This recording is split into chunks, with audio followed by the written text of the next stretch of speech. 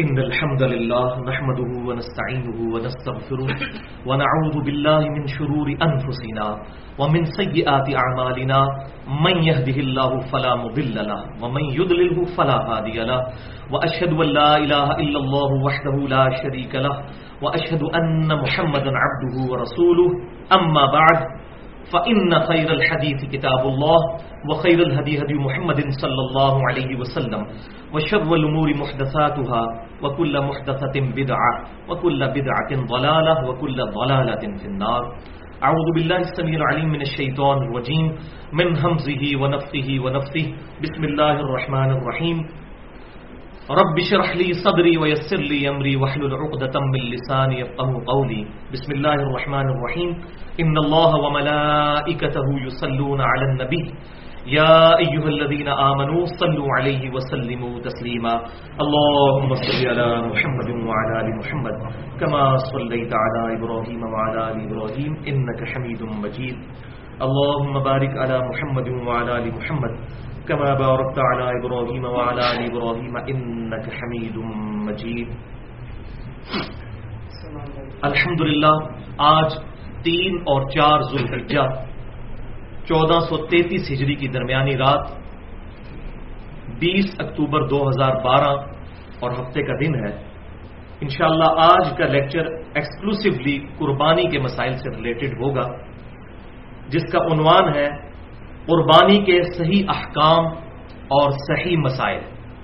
یہ صحیح کا لفظ اس لیے استعمال کیا کہ تاکہ فرقہ واریت کی لعنت سے بالا تر ہو کر سچ بات کتاب و سنت کی روشنی میں عوام الناس تک پہنچائی جائے.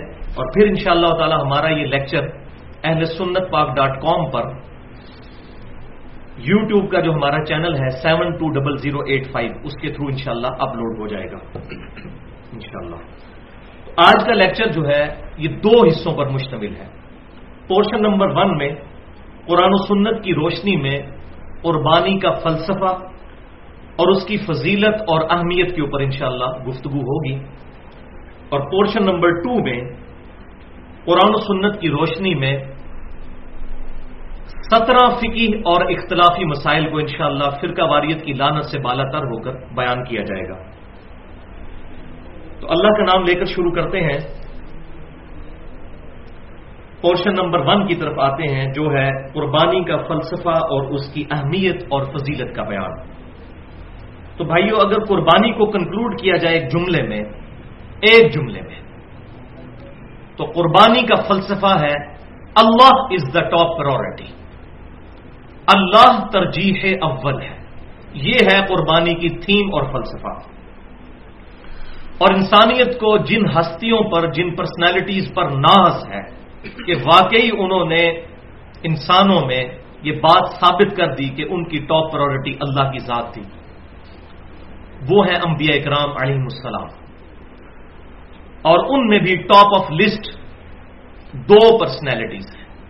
ایک ہمارے امام کائنات سید الاولین والآخرین شفیع المذنبین رحمت للعالمین سیدنا و مولانا امام اعظم محمد رسول اللہ صلی اللہ علیہ وآلہ وسلم کی مبارک ذات. اور دوسرا ان کے جد امجد سیدنا ابراہیم خلیل اللہ علیہ الصلاۃ والسلام کی مبارک ذات ہے، جن کے بارے میں اللہ تبارک و تعالیٰ نے کیٹاگوریکل سٹیٹمنٹ دی قرآن پاک میں. اور یقین کریں رشک آتا ہے ابراہیم علیہ السلام کی ذات پر. سورۃ البقرہ آیت نمبر 124. اعوذ باللہ من الشیطان الرجیم بسم اللہ الرحمن الرحیم. وَإِذِ ابْتَلَىٰ إِبْرَاهِيمَ رَبُّهُ بِكَلِمَاتٍ، اور جب آزمایا ابراہیم کو اس کے رب نے مختلف اوقات میں مختلف واقعات اور کلمات کے ساتھ، فَأَتَمَّهُنَّ، تو انہوں نے ہر آزمائش میں پورا اترنا ثابت کر. اللہ اکبر. اور پھر انعام کیا ملا؟ قَالَ إِنِّي جَاعِلُكَ لِلنَّاسِ إِمَامًا، تو پھر ہم نے فرمایا کہ اے ابراہیم علیہ السلام ہم تمہیں انسانیت کا امام بنانے والے ہیں. الحمدللہ. قَالَ وَمِن ذُرِّيَّتِي، تو انہوں نے عرض کی کیا اللہ میری اولاد میں، مجھے تو امام بنا دیا، میری اولاد میں بھی یہ امامت جاری رہے گی؟ تو اللہ تبارک و تعالیٰ نے فرمایا قال لا ينال عهد الظالمین، کہ میرا عہد ظالم لوگوں تک نہیں پہنچے گا. اس میں امپلائڈ ہے کہ جو اچھے لوگ ہوں گے ان تک یہ پہنچے گا. اور پھر دیکھیں کہ اللہ تعالیٰ نے ہزاروں انبیاء کرام علیہ السلام سیدنا ابراہیم علیہ السلام کی اولاد میں بنی اسرائیل میں پیدا فرمائے، اور پھر سلسلہ نبوت بھی ابراہیم علیہ السلام کی اولاد میں سیدنا اسماعیل علیہ السلام نے امام کائنات صلی اللہ علیہ وسلم کی مبارک ذات پر مکمل فرمایا. تو ہمارے امام صلی اللہ علیہ وسلم کے بارے میں بھی سورۃ الانعام کی آخری آیات میں آخری رکوع کے اندر مینشن ہوا. بسم اللہ الرحمن الرحیم قل اننی ہدانی ربی الی صراط مستقیم. اے محبوب صلی اللہ علیہ وسلم آپ فرما دیجئے کہ مجھے تو میرے رب نے سیدھا راستہ دکھا دیا ہے. کون سا؟ دینا قیما ملت ابراہیم حنیفہ، یہ دین جو بالکل سیدھا ہے اور اس ملت پر قائم ہے کہ جو ابراہیم علیہ السلام کی ہے، جو حنیفہ تھے. یہ الف کے ساتھ حنیفہ، یہ امام حنیفہ رحمۃ اللہ علیہ والا نہیں ہے، یہ الف والا، سب سے ٹوٹ کر ایک اللہ کا ہو جانے والا، یکسو، ڈیڈیکیٹڈ. وما کان من المشرکین، اور ابراہیم علیہ السلام مشرک نہیں تھے. قل ان صلاتی، اے محبوب صلی اللہ علیہ وسلم فرما دیجئے بے شک میری نماز، ونسکی، اور میری قربانی جس کو آج ہم ڈسکس کر رہے ہیں، ومحیایا، اور میری زندگی، ومماتی للہ رب العالمین، اور میری موت بھی اللہ رب العالمین کے لیے ہے جو سارے جہانوں کا پالنے والا ہے. لا شریک لہ، میں اس کے ساتھ کسی کو شریک نہیں ٹھہراتا. وبذالک امرت وانا اول المسلمین، اور مجھے اسی بات کا حکم ہوا ہے کہ سب سے پہلے میں سر تسلیم خم کروں، سب سے پہلا مسلمان میں بنوں. تو بھائیو، ابراہیم علیہ السلام کی زندگی قربانیوں سے پر، اور پھر ان قربانیوں کا ایپیکس، کلائمیکس، ابراہیم علیہ السلام کے پیشن کا آخری امتحان. 87 سال کی عمر میں اللہ سے رو رو کر بیٹا مانگا، بڑھاپے کا سہارا، اور جب اس کی عمر جسٹ 12-13 سال ہوئی اور ابراہیم علیہ السلام کی عمر 99 ایئرس، 100 سال کے قریب، تو حکم ہوا کہ اس بیٹے کو قربان کرو. یہ پوری ڈیٹیل ہماری کتابوں میں تو نہیں ملتی، البتہ اولڈ ٹیسٹمنٹ میں، تورات میں پوری ڈیٹیل ہے. اور تورات میں آج بھی موجود ہے کہ ابراہیم علیہ السلام کے 2 بیٹے، بڑے بیٹے کا نام اسماعیل اور چھوٹے کا اسحاق. ہاں، اس میں پھر وہ ٹیمپر ہو چکی ہے یہ چیز، لگتا ایسا ہی ہے کہ انہوں نے اسحاق علیہ السلام کو ذبیح اللہ کے طور پر پیش کیا ہے. ہماری کتابوں میں بھی ایسے اشارے ملتے ہیں، وہ انشاءاللہ اشارتاً میں ڈسکس کروں گا. تو سیدنا اسماعیل علیہ السلام کی قربانی کا وقت آ گیا. ابراہیم علیہ السلام کا آخری درجے میں امتحان لیا گیا، اور الحمدللہ ابراہیم علیہ السلام اس امتحان میں بھی کامیاب ہوئے، الحمدللہ. اب یہاں پر میرے پاس اتنا ٹائم نہیں کہ میں یہ بحث کروں کہ ذبیح اللہ جو ہے سیدنا اسماعیل علیہ السلام ہے یا سیدنا اسحاق علیہ السلام. البتہ یہ بات ضرور ہے کہ اہل سنت اور اہل تشیع کے ہاں ایسی روایتیں ملتی ہیں. ہمارے قدیم مفسرین میں خصوصاً امام طبری رحمۃ اللہ علیہ المتوفا 310 ہجری، جو پہلے 300 سال کے ہمارے اسلاف میں سے ہیں، وہ تو اسٹرانگلی بلیو رکھتے ہیں کہ ذبیح اللہ حضرت اسحاق ہے.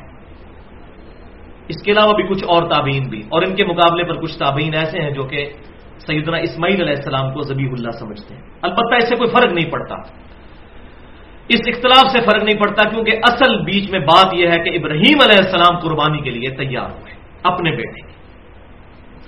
اس میں جسے شوق ہو تو مولانا مودودی رحمۃ اللہ علیہ نے بڑی انٹلیکچوئل بحث کی ہے سورہ الصافات پارہ نمبر 23 میں، آیت نمبر 100 سے لے کر 110 تک 11 آیات میں ابراہیم علیہ السلام کی قربانی کا ذکر ہے. اس کی ڈیٹیل آپ تفہیم القرآن میں پڑھ لیں تو وہاں پر انشاءاللہ آپ کو بات کلیئر ہو جائے گی. اور انہوں نے قرآن کے دلائل سے یہی بات ثابت کرنے کی کوشش کی ہے کہ موسٹ پروبیبل سیدنا اسماعیل علیہ السلام ہی ذبیح اللہ ہے، اور میرا بھی رجحان اسی طرف ہے. لیکن یہاں پر ہم صرف ان آیات کا ترجمہ اور مختصر سی تفسیر پڑھیں گے تاکہ ہم اپنے اصلی موضوع کی طرف آئیں. تو سورہ الصافات پارہ نمبر 23 آیات نمبر 100 سے لے کر 110 تک. بسم اللہ الرحمن الرحیم. رب هب لی من الصالحین. ابراہیم علیہ السلام نے دعا کی کہ اے اللہ مجھے اپنے پاس سے نیکوکاروں میں سے کوئی اولاد عطا فرما. فبشرناہ بغلام حلیم. تو ہم نے ان کو بشارت دی ایک حلم والے بچے کی، پیشنس والے کی، برداشت کرنے والا بچہ. فلما بلغ معه السعی. تو جب وہ ان کے ساتھ بڑھ کر جوان ہوا اور چلنے پھرنے دوڑنے کے قابل ہوا، قال یا بنی انی ارا فی المنام. تو انہوں نے کہا کہ اے بیٹا میں نے خواب دیکھی ہے، انی اذبحک فانظر ماذا ترى، کہ میں تجھے ذبح کر رہا ہوں، اب بتا کہ اس معاملے میں تیرا کیا ارادہ ہے. اللہ اکبر. یہاں بات یاد رکھیے، بخاری اور مسلم کی متفق علیہ حدیث ہے کہ وحی کا ایک ذریعہ خواب بھی ہے، اور انبیاء کرام علیہ السلام کے خواب ڈیفینیٹ وحی ہوتے ہیں. عام مومن کا خواب بھی وحی ہو سکتا ہے لیکن ڈیفینیٹ نہیں. جب وہ واقعہ ہو جائے گا پھر آپ کہہ سکتے ہیں، پہلے نہیں بتا سکتے. بخاری اور مسلم کی متفق علیہ حدیث ہے کہ میری وفات کے بعد اب وحی کا سلسلہ ختم، صرف مبشرات باقی ہیں. پوچھا گیا وہ کیا؟ تو فرمایا کہ وہ خواب جو اللہ تعالیٰ اپنے نیک بندوں کو دکھائے گا. لیکن ان خوابوں کے پورا ہونے کے بعد ہی پتہ چلے گا، پہلے کوئی پریڈکشن نہیں کر سکتا میں نے یہ خواب دیکھا تو یہ ضرور ہوگا. تو بیٹا تیری کیا رائے ہے اس معاملے میں؟ تو کیا رائے ہونی تھی؟ اللہ اکبر. قال یا ابت افعل ما تؤمر. کہا کہ اے ابا جی کر گزریے جو آپ کے رب نے آپ کو حکم دیا ہے. پوچھنے والی کوئی بات ہے؟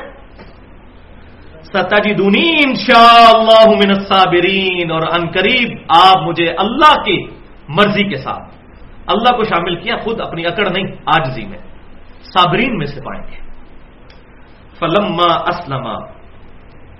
تو اللہ تعالیٰ فرماتا ہے جب انہوں نے سر تسلیم خم کر دیا دونوں باپ بیٹا نے، وَتَلَّهُ لِلْجَبِينِ. تو ابراہیم علیہ السلام نے ماتھے کے بل ان کو زمین پر لٹا لیا.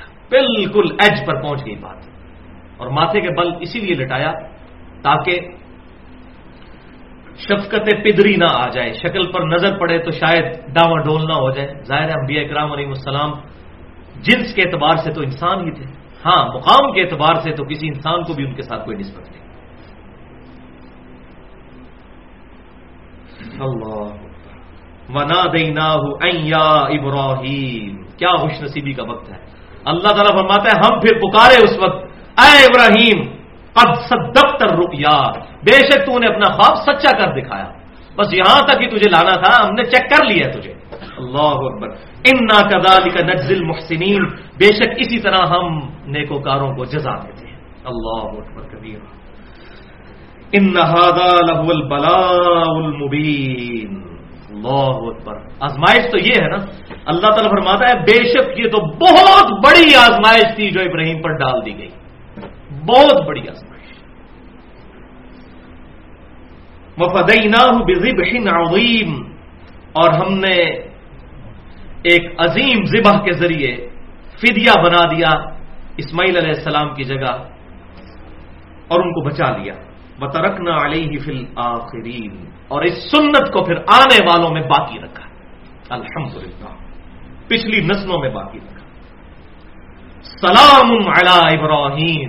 سلامتی ہو ابراہیم علیہ السلام پر. اللہ اکبر. کذالک نجزی المحسنین. بالکل اسی طریقے سے ہم بدلہ دیتے ہیں محسنین کو.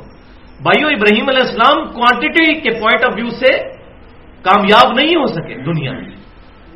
صرف لوط علیہ السلام ان پر ایمان لائے، سورۃ الانبیاء میں پڑھ لیجئے، اور چند گھر والے، کوئی امت نہیں بنی. لیکن اللہ تعالیٰ کس طریقے سے محبت کے ساتھ ان کا نام لیتا ہے. تو میں اسی لیے بولا کرتا ہوں quality is authority in Islam, quality is authenticity in Islam, not quantity. صحیح بخاری کی حدیث ہے قیامت والے دن بعض انبیاء اس حال میں آئیں گے، کسی کے ساتھ 4، کسی کے ساتھ 3، کسی کے ساتھ 2، کسی کے ساتھ 1، کسی کے ساتھ 1 بھی امتی نہیں ہوگا جس نے ان کی تصدیق کی. تو کیا انبیاء ناکام ہو گئے؟ نہیں، ان کی امتیں ناکام ہوئی، انبیاء کامیاب ہوئے. تو یہ جو بعض لوگ اہل بدعت میں سے کہتے ہیں ہم تعداد میں اتنے زیادہ ہیں، یہ حق پہ ہونے کی دلیل ہے؟ نہیں. ورنہ 1.75 billion Christians on the face of earth, 1.25 ارب کرسچن تعداد میں مسلمانوں سے بھی زیادہ ہیں. لیکن حق جو ہے اتھینٹسٹی. اس سنت کو اللہ تعالیٰ نے کیسے باقی رکھا کہ مسلمانوں کی سب سے بڑی انٹرنیشنل عبادت حج، اس کا لازمی جز بنا دیا قربانی کو. الحمدللہ. اور اس کا ذکر سورۃ الحج میں ڈیٹیل کے ساتھ موجود ہے، آیت نمبر 34 میں، اور پھر آیت نمبر 37 میں جا کر سورۃ الحج کی قربانی کا فلسفہ بھی بیان ہوا. اعوذ باللہ من الشیطان الرجیم، آیت نمبر 34 سورہ الحج. وَلِكُلِّ أُمَّةٍ جَعَلْنَا مَنْسَكًا، ہم نے ہر امت کے لیے بنایا ایک قربانی کا قاعدہ. لِيَذْكُرُوا اسْمَ اللَّهِ عَلَى مَا رَزَقَهُم مِّن بَهِيمَةِ الْأَنْعَامِ، تاکہ تم اللہ کا نام لے کر مویشیوں میں سے کھاؤ جو اللہ نے تمہیں رزق دیا ہے. فَإِلَٰهُكُمْ إِلَٰهٌ وَاحِدٌ، پس تمہارا الہ تو ایک ہی الہ ہے، واحد ہے. فَلَهُ أَسْلِمُوا، تو اسی کے لیے سر تسلیم خم کر دو. وَبَشِّرِ الْمُخْبِتِينَ، اور بشارت ہے عاجزی کرنے والوں کے لیے. اور اس عبادت کا پھر فلسفہ، قربانی کی عبادت کا فلسفہ آیت نمبر 37 سورۃ الحج کی. اللہ از دا ٹاپ پرائورٹی. لَن يَنَالَ اللَّهُ لُحُومُهَا وَلَا دِمَاؤُهَا، ہرگز نہیں پہنچتا اللہ تعالی کے پاس ان قربانیوں کا گوشت اور نہ ہی خون. وَلَٰكِن يَنَالُهُ التَّقْوَىٰ مِنكُمْ، بلکہ اللہ تعالیٰ کو تو تمہارا تقویٰ پہنچتا ہے، گاڈ کانشیسنس کہ کس نے اللہ کے لیے قربانی دی ہے.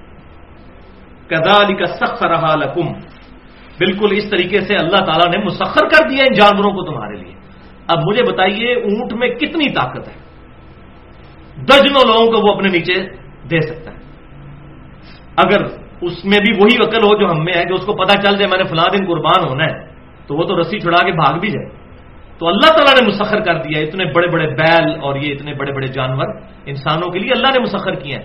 ورنہ اگر ان میں وہی عقل ہو تو وہ چھری دیکھیں تو بھاگ ہی جائے توڑ کے. تو اللہ تعالیٰ فرماتا ہے ہم نے مسخر کیا ہے.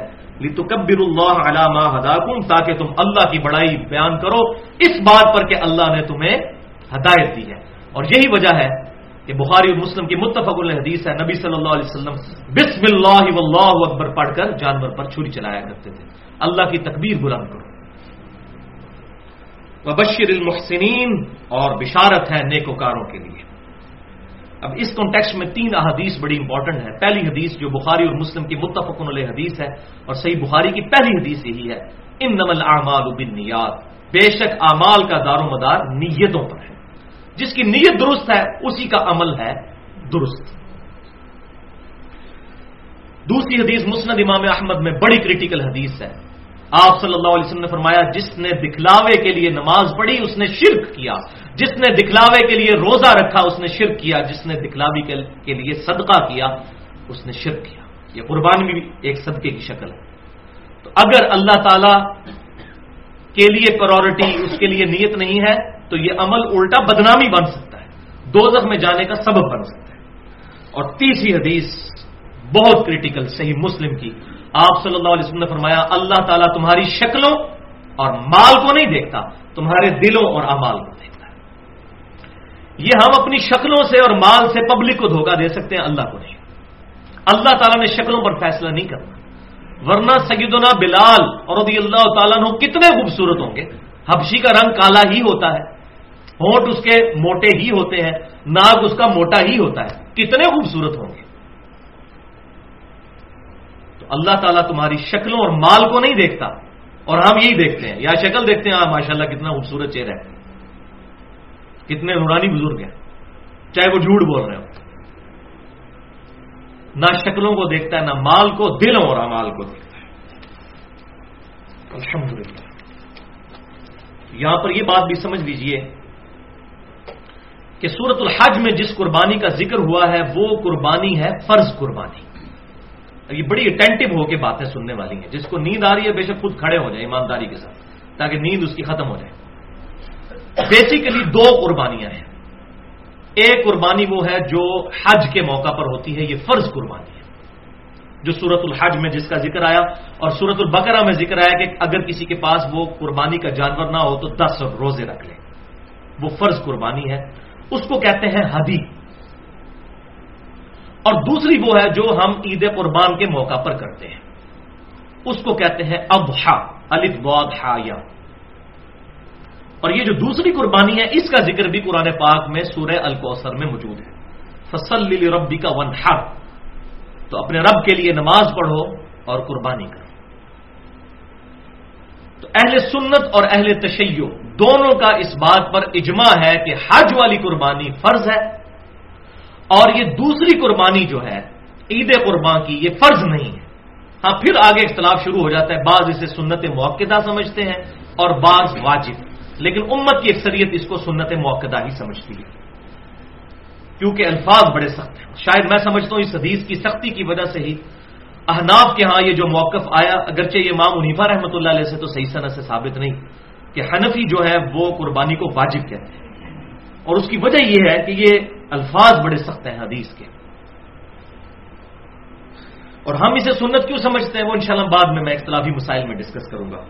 حدیث کیا ہے؟ سنن ابن ماجہ میں، مسند امام احمد میں اور المستدرک للحاکم میں، تینوں کتابوں میں صحیح سند کے ساتھ یہ حدیث موجود ہے، اور امام ذہبی نے بھی المستدرک میں اس کی صحت پر حکم لگایا ہے کہ آپ صلی اللہ علیہ وسلم نے فرمایا جو شخص استطاعت کے باوجود قربانی نہ کرے وہ ہماری عیدگاہوں کے قریب بھی نہ پھٹکے۔ وَلِعَوْذُ بِاللَّهِ، کتنی سختی، یعنی وہ عیدگاہ کے قریب رہا ہے جس کو استطاعت ہے اور وہ قربانی نہیں کرتا، وہ سخت الفاظ ہیں۔ اگر اس سے کوئی واجبیت نکال لے تو بعید نہیں ہے، ورنہ کم از کم سنت موقدہ تو ہے۔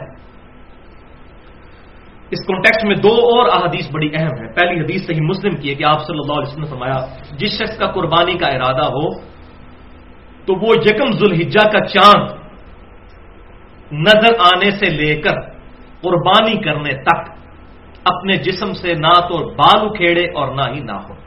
اسی لیے ہم نے تمام بھائیوں کو جو ہے وہ یکم ذوالحجہ سے پہلے یہ میسج کر دیا تھا کہ آج جس نے بھی غیر ضروری بال صاف کرنے ہیں یا ناخن صاف کرنے ہیں تو وہ کر لے، ناخن کاٹ لے، کیونکہ اس کی وجہ یہ ہے کہ پھر 10 دن کا گیپ آ جاتا ہے، اس میں کوئی حرج نہیں۔ صحیح مسلم میں حدیث ہے کہ آپ صلی اللہ علیہ وسلم نے زیر ناف بالوں اور ناخنوں کے لیے 40 دن کی مدت مقرر فرمائی ہے، اور اس پہ میری بڑی ایکسکلوسیو گفتگو ہے اپنی نوعیت کی منفرد اہل سنت پاک.com پر، مسئلہ نمبر 32 کے نام سے مسلمان مرد و عورت کے بالوں اور دیگر اعضاء کے احکام، اس میں میں نے ڈیٹیل کے ساتھ یہ ایشوز ایڈریس کیے ہیں الحمدللہ۔ تو بہرحال یہ صحیح مسلم میں حدیث ہے قربانی کرنے والے کے لیے۔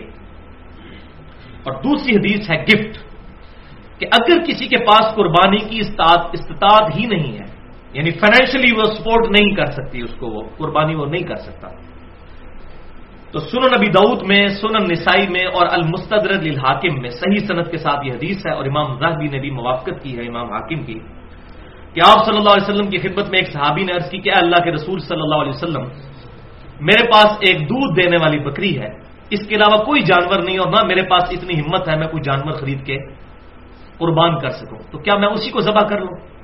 تو آپ صلی اللہ علیہ وسلم نے فرمایا اس کو ذبح نہ کرو، ظاہر ہے وہ سورس آف ان کے پاس ایک انکم تھا یا ان کے معاملات چلانے کے لیے۔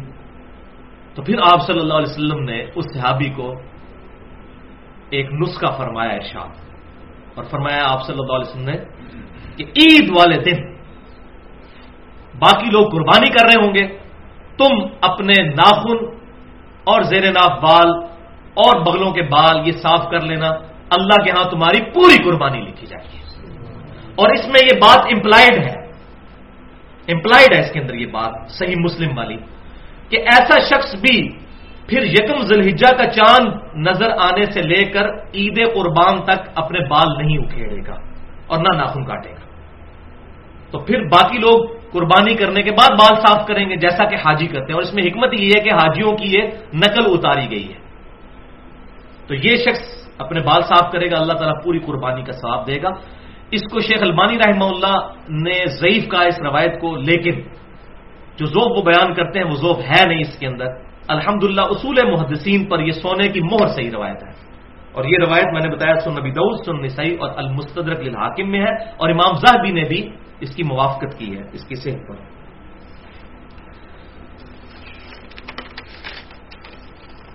اب بھائیو یاد رکھیں کہ حج اور قربانی یہ تو ذوالحجہ میں کلائمیکس ہے عبادت کا، لیکن یہ ذوالحجہ کا پہلا پورا عشرہ 10 تاریخ تک، اور اس کے بعد بھی 3 دن اور ایام تشریق 11، 12 اور 13، یہ سارے کے سارے دن اللہ کے حضور بڑی فضیلت والے دن ہیں۔ چنانچہ صحیح بخاری میں حدیث ہے کہ آپ صلی اللہ علیہ وسلم نے فرمایا کہ باقی دنوں کی نسبت ان ذوالحجہ کے 10 دنوں میں کی گئی عبادت اس کی فضیلت کو کوئی نہیں پہنچ سکتا۔ صحابہ اکرام علیہم رضوان نے عرض کیا کہ جہاد بھی نہیں، جو اسلام کا ایپیکس اور سمم بونم ہائیسٹ گڈ ہے، ایمینول کانٹ کی فلسفی میں ہائیسٹ گڈ کو کہتے ہیں سمم بونم، اور قتال پر میری پوری گفتگو ہے تقریباً 35 سے 40 منٹ کی اہل سنت پاک.com پر، قتال کی اہمیت اور کلمہ گو اہل قبلہ مسلمانوں کی تکفیر کی مذمت، مسئلہ نمبر 25 کے نام سے، تو یہاں محل نہیں۔ تو صحابہ نے پوچھا جہاد کرنے سے بھی افضل ہے اس میں نیک عبادت اور نیکی کے کام کرنا؟ تو آپ صلی اللہ علیہ وسلم نے فرمایا کہ ہاں جہاد سے بھی افضل ہے، مگر یہ کہ کوئی شخص مال اور اپنی جان لے کر اللہ کی راہ میں نکلے اور نہ مال واپس آئے نہ اس کی جان واپس آئے، یعنی وہ شہید کر دیا جائے، تو ایسا شخص ان 10 دنوں میں عبادت کرنے والے سے آگے نکل سکتا ہے، ورنہ خالی جہاد میں شریک ہونے والا بھی اس سے عبادت میں آگے نہیں نکل سکتا۔ الحمدللہ یہ حدیث انٹرنیشنل نمبرنگ کے مطابق صحیح بخاری میں 969 نمبر ہے، اور اس پر امام بخاری رحمۃ اللہ علیہ نے باب باندھا ہے جس میں تعلیقاً کچھ روایتیں لے کر آئے ہیں، اور ان کی سند بھی مصنف ابن ابی شیبہ میں اور باقی کتابوں میں صحیح موجود ہے کہ ابن عمر رضی اللہ تعالیٰ عنہما اور سیدنا ابو ہریرہ رضی اللہ تعالیٰ عنہ ذوالحجہ کے ان 10 دنوں میں بازار کے اندر بھی تکبیرات پڑھا کرتے تھے، اللہ اکبر اللہ اکبر، لا الہ الا اللہ واللہ اکبر، اللہ اکبر وللہ الحمد۔ اور پھر امام بخاری لے کر آئے کہ امام محمد باقر رحمۃ اللہ علیہ جو سیدنا حسین رضی اللہ تعالیٰ عنہ کے پوتے ہیں، امام زین العابدین کے بیٹے، وہ نوافل نماز پڑھنے کے بعد بھی یہ تکبیرات پڑھا کرتے تھے۔ فرض کے بعد تو پڑھنی ہوتی ہیں ایام تشریق میں، وہ آگے آ بھی رہی ہے۔ تو یہ تکبیرات جو ہیں اللہ اکبر لا الہ الا اللہ واللہ اکبر، اللہ اکبر وللہ الحمد، ان تکبیرات پر اہل سنت اور اہل تشیع کا اجماع ہے کہ یہی تکبیرات ہیں، اور اس کی تائید میں مسند امام احمد میں بھی یہی سی صحیح بخاری والی حدیث ہے کہ ان 10 دنوں میں اعمال کا ثواب جو ہے وہ جہاد سے بھی بڑھ جاتا ہے، اور 7 الفاظ ہیں کہ آپ صلی اللہ علیہ وسلم نے فرمایا کہ ان 10 دنوں میں کثرت کے ساتھ اللہ تعالی کی تحلیل، تکبیر اور تحمید بیان کرو۔ تحلیل کہتے ہیں لا الہ الا اللہ کہنے کو، تکبیر کہتے ہیں اللہ اکبر کہنے کو، اور تحمید کہتے ہیں الحمدللہ، اور یہی اس کے اندر ہے اللہ اکبر لا الہ الا اللہ واللہ اکبر وللہ الحمد، حمد بھی آ جاتی ہے الحمدللہ۔ اور یہ جو ایام تشریق ہیں 10، 11، 12 اور 13، 4 دن، ان کا اشارتاً قرآن پاک میں بھی سورۃ البقرہ کی آیت نمبر 203 میں ذکر ہے، وَاذْكُرُوا اللَّهَ فِي أَيَّامٍ مَّعْدُودَاتٍ، اور اللہ تعالیٰ کی یاد رکھو ان مخصوص دنوں میں۔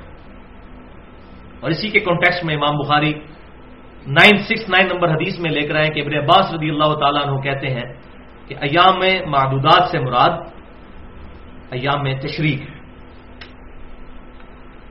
اور مصنف ابن ابی شیبہ میں ہے کہ سیدنا علی رضی اللہ تعالیٰ عنہ 9 ذی الحجہ کی صبح سے لے کر 13 ذی الحجہ کی مغرب سے پہلے تک یہ تکبیرات پڑھا کرتے تھے، جو الحمدللہ اہل سنت اور اہل تشیع کے ہاں یہ اجماعی مسئلہ ہے کہ حج والے دن یعنی 9 ذی الحجہ، اب حج سعودی عرب میں جب ہوتا ہے ہماری یہاں پر 8 ہوتی ہے، ہم اپنے اعتبار سے ہی بات کریں گے، شب قدر بھی یہاں کی ہوگی، 9 ذی الحجہ بھی یہاں کی، تو 9 ذی الحجہ سے لے کر 13 کی شام تک الحمدللہ اہل سنت کہلوانے والے تینوں گروہ بریلوی، دیوبندی، اہل حدیث اور اہل تشیع بھی یہ تکبیرات فرض نمازوں کے بعد پڑھتے ہیں، ایک دفعہ کم از کم بلند آواز سے اللہ اکبر لا الہ الا اللہ اللہ اکبر وللہ الحمد۔ اور بھائیو انہی عبادات میں سے ایک عبادت ان 10 دنوں میں بہت فضیلت والی وہ ہے یوم عرفہ یعنی 9 ذی الحجہ کا روزہ، جو صحیح مسلم میں حدیث ہے کہ آپ صلی اللہ علیہ وسلم نے ارشاد فرمایا کہ میں اللہ سے امید کرتا ہوں کہ 9 ذی الحجہ کا روزہ 2 سالوں کے گناہوں کا کفارہ بن جائے گا، 1 سال گزرا ہوا اور 1 سال آئندہ۔ الحمدللہ 2 سالوں کے گناہ کا کفارہ 9 ذی الحجہ کا روزہ بن جائے گا۔ لیکن یہ گناہ ہوں گے صغیرہ، کبیرہ گناہ صرف توبہ سے ہی معاف ہوتے ہیں، اور اس پہ میں نے ٹیکنیکل گفتگو کی ہے اہل سنت پاک.com پر، تقریباً 50 منٹ کی گفتگو ہے، مسئلہ نمبر 18 کے نام سے گناہ کبیرہ اور توبہ کا بیان، جس میں میں نے دلائل دی ہیں صحیح بخاری اور صحیح مسلم سے کہ جب کبھی بھی گناہ معاف ہونے کی بات ہوتی ہے اس سے مراد چھوٹے گناہ ہیں، کبیرہ گناہ صرف توبہ سے معاف ہوتے ہیں۔ تو یوم عرفہ کا روزہ صرف غیر حاجیوں کے لیے ہے، کیونکہ صحیح بخاری اور مسلم کی متفق علیہ حدیث ہے کہ آپ صلی اللہ علیہ وسلم نے یوم عرفہ کا روزہ خود نہیں رکھا تھا، کیونکہ آپ حج کی حالت میں تھے۔ صحابہ نے آپ صلی اللہ علیہ وسلم کو مشروب پیش کیا تو آپ نے اعلانیہ طور پر پیا، تو صحابہ کو یہ بات پتہ چل گئی کہ آپ صلی اللہ علیہ وسلم کا خود روزہ نہیں ہے۔ تو غیر حاجی اپنے علاقے کے مطابق 9 ذی الحجہ کو چاند دیکھنے کے اعتبار سے روزہ رکھ لیں گے۔ اب اس میں تھوڑی سی کنفیوژن پائی جاتی ہے، میں چاہتا ہوں کہ یہ بھی ایک جو آج کل پخ چھوڑی ہوئی ہے جدید محققین نے، اس کا بھی رد کر دوں کہ بعض لوگوں نے یہ بات مشہور کر دی ہے کہ ہم سعودی عرب کا جو 9 ذی الحجہ ہے یوم عرفہ اس کے مطابق یہاں روزہ رکھیں گے۔ تو میں یہ سمجھتا ہوں کہ یہ تعلیم کی کمی ہے۔ اس کی وجہ یہ ہے کہ آج سے 30-40 سال پہلے تک ہمارے فرشتوں کو بھی یہ بات نہیں پتا تھی کہ سعودی عرب میں کس دن عید ہونی ہے، کیونکہ کمیونیکیشن ہی کوئی نہیں تھی۔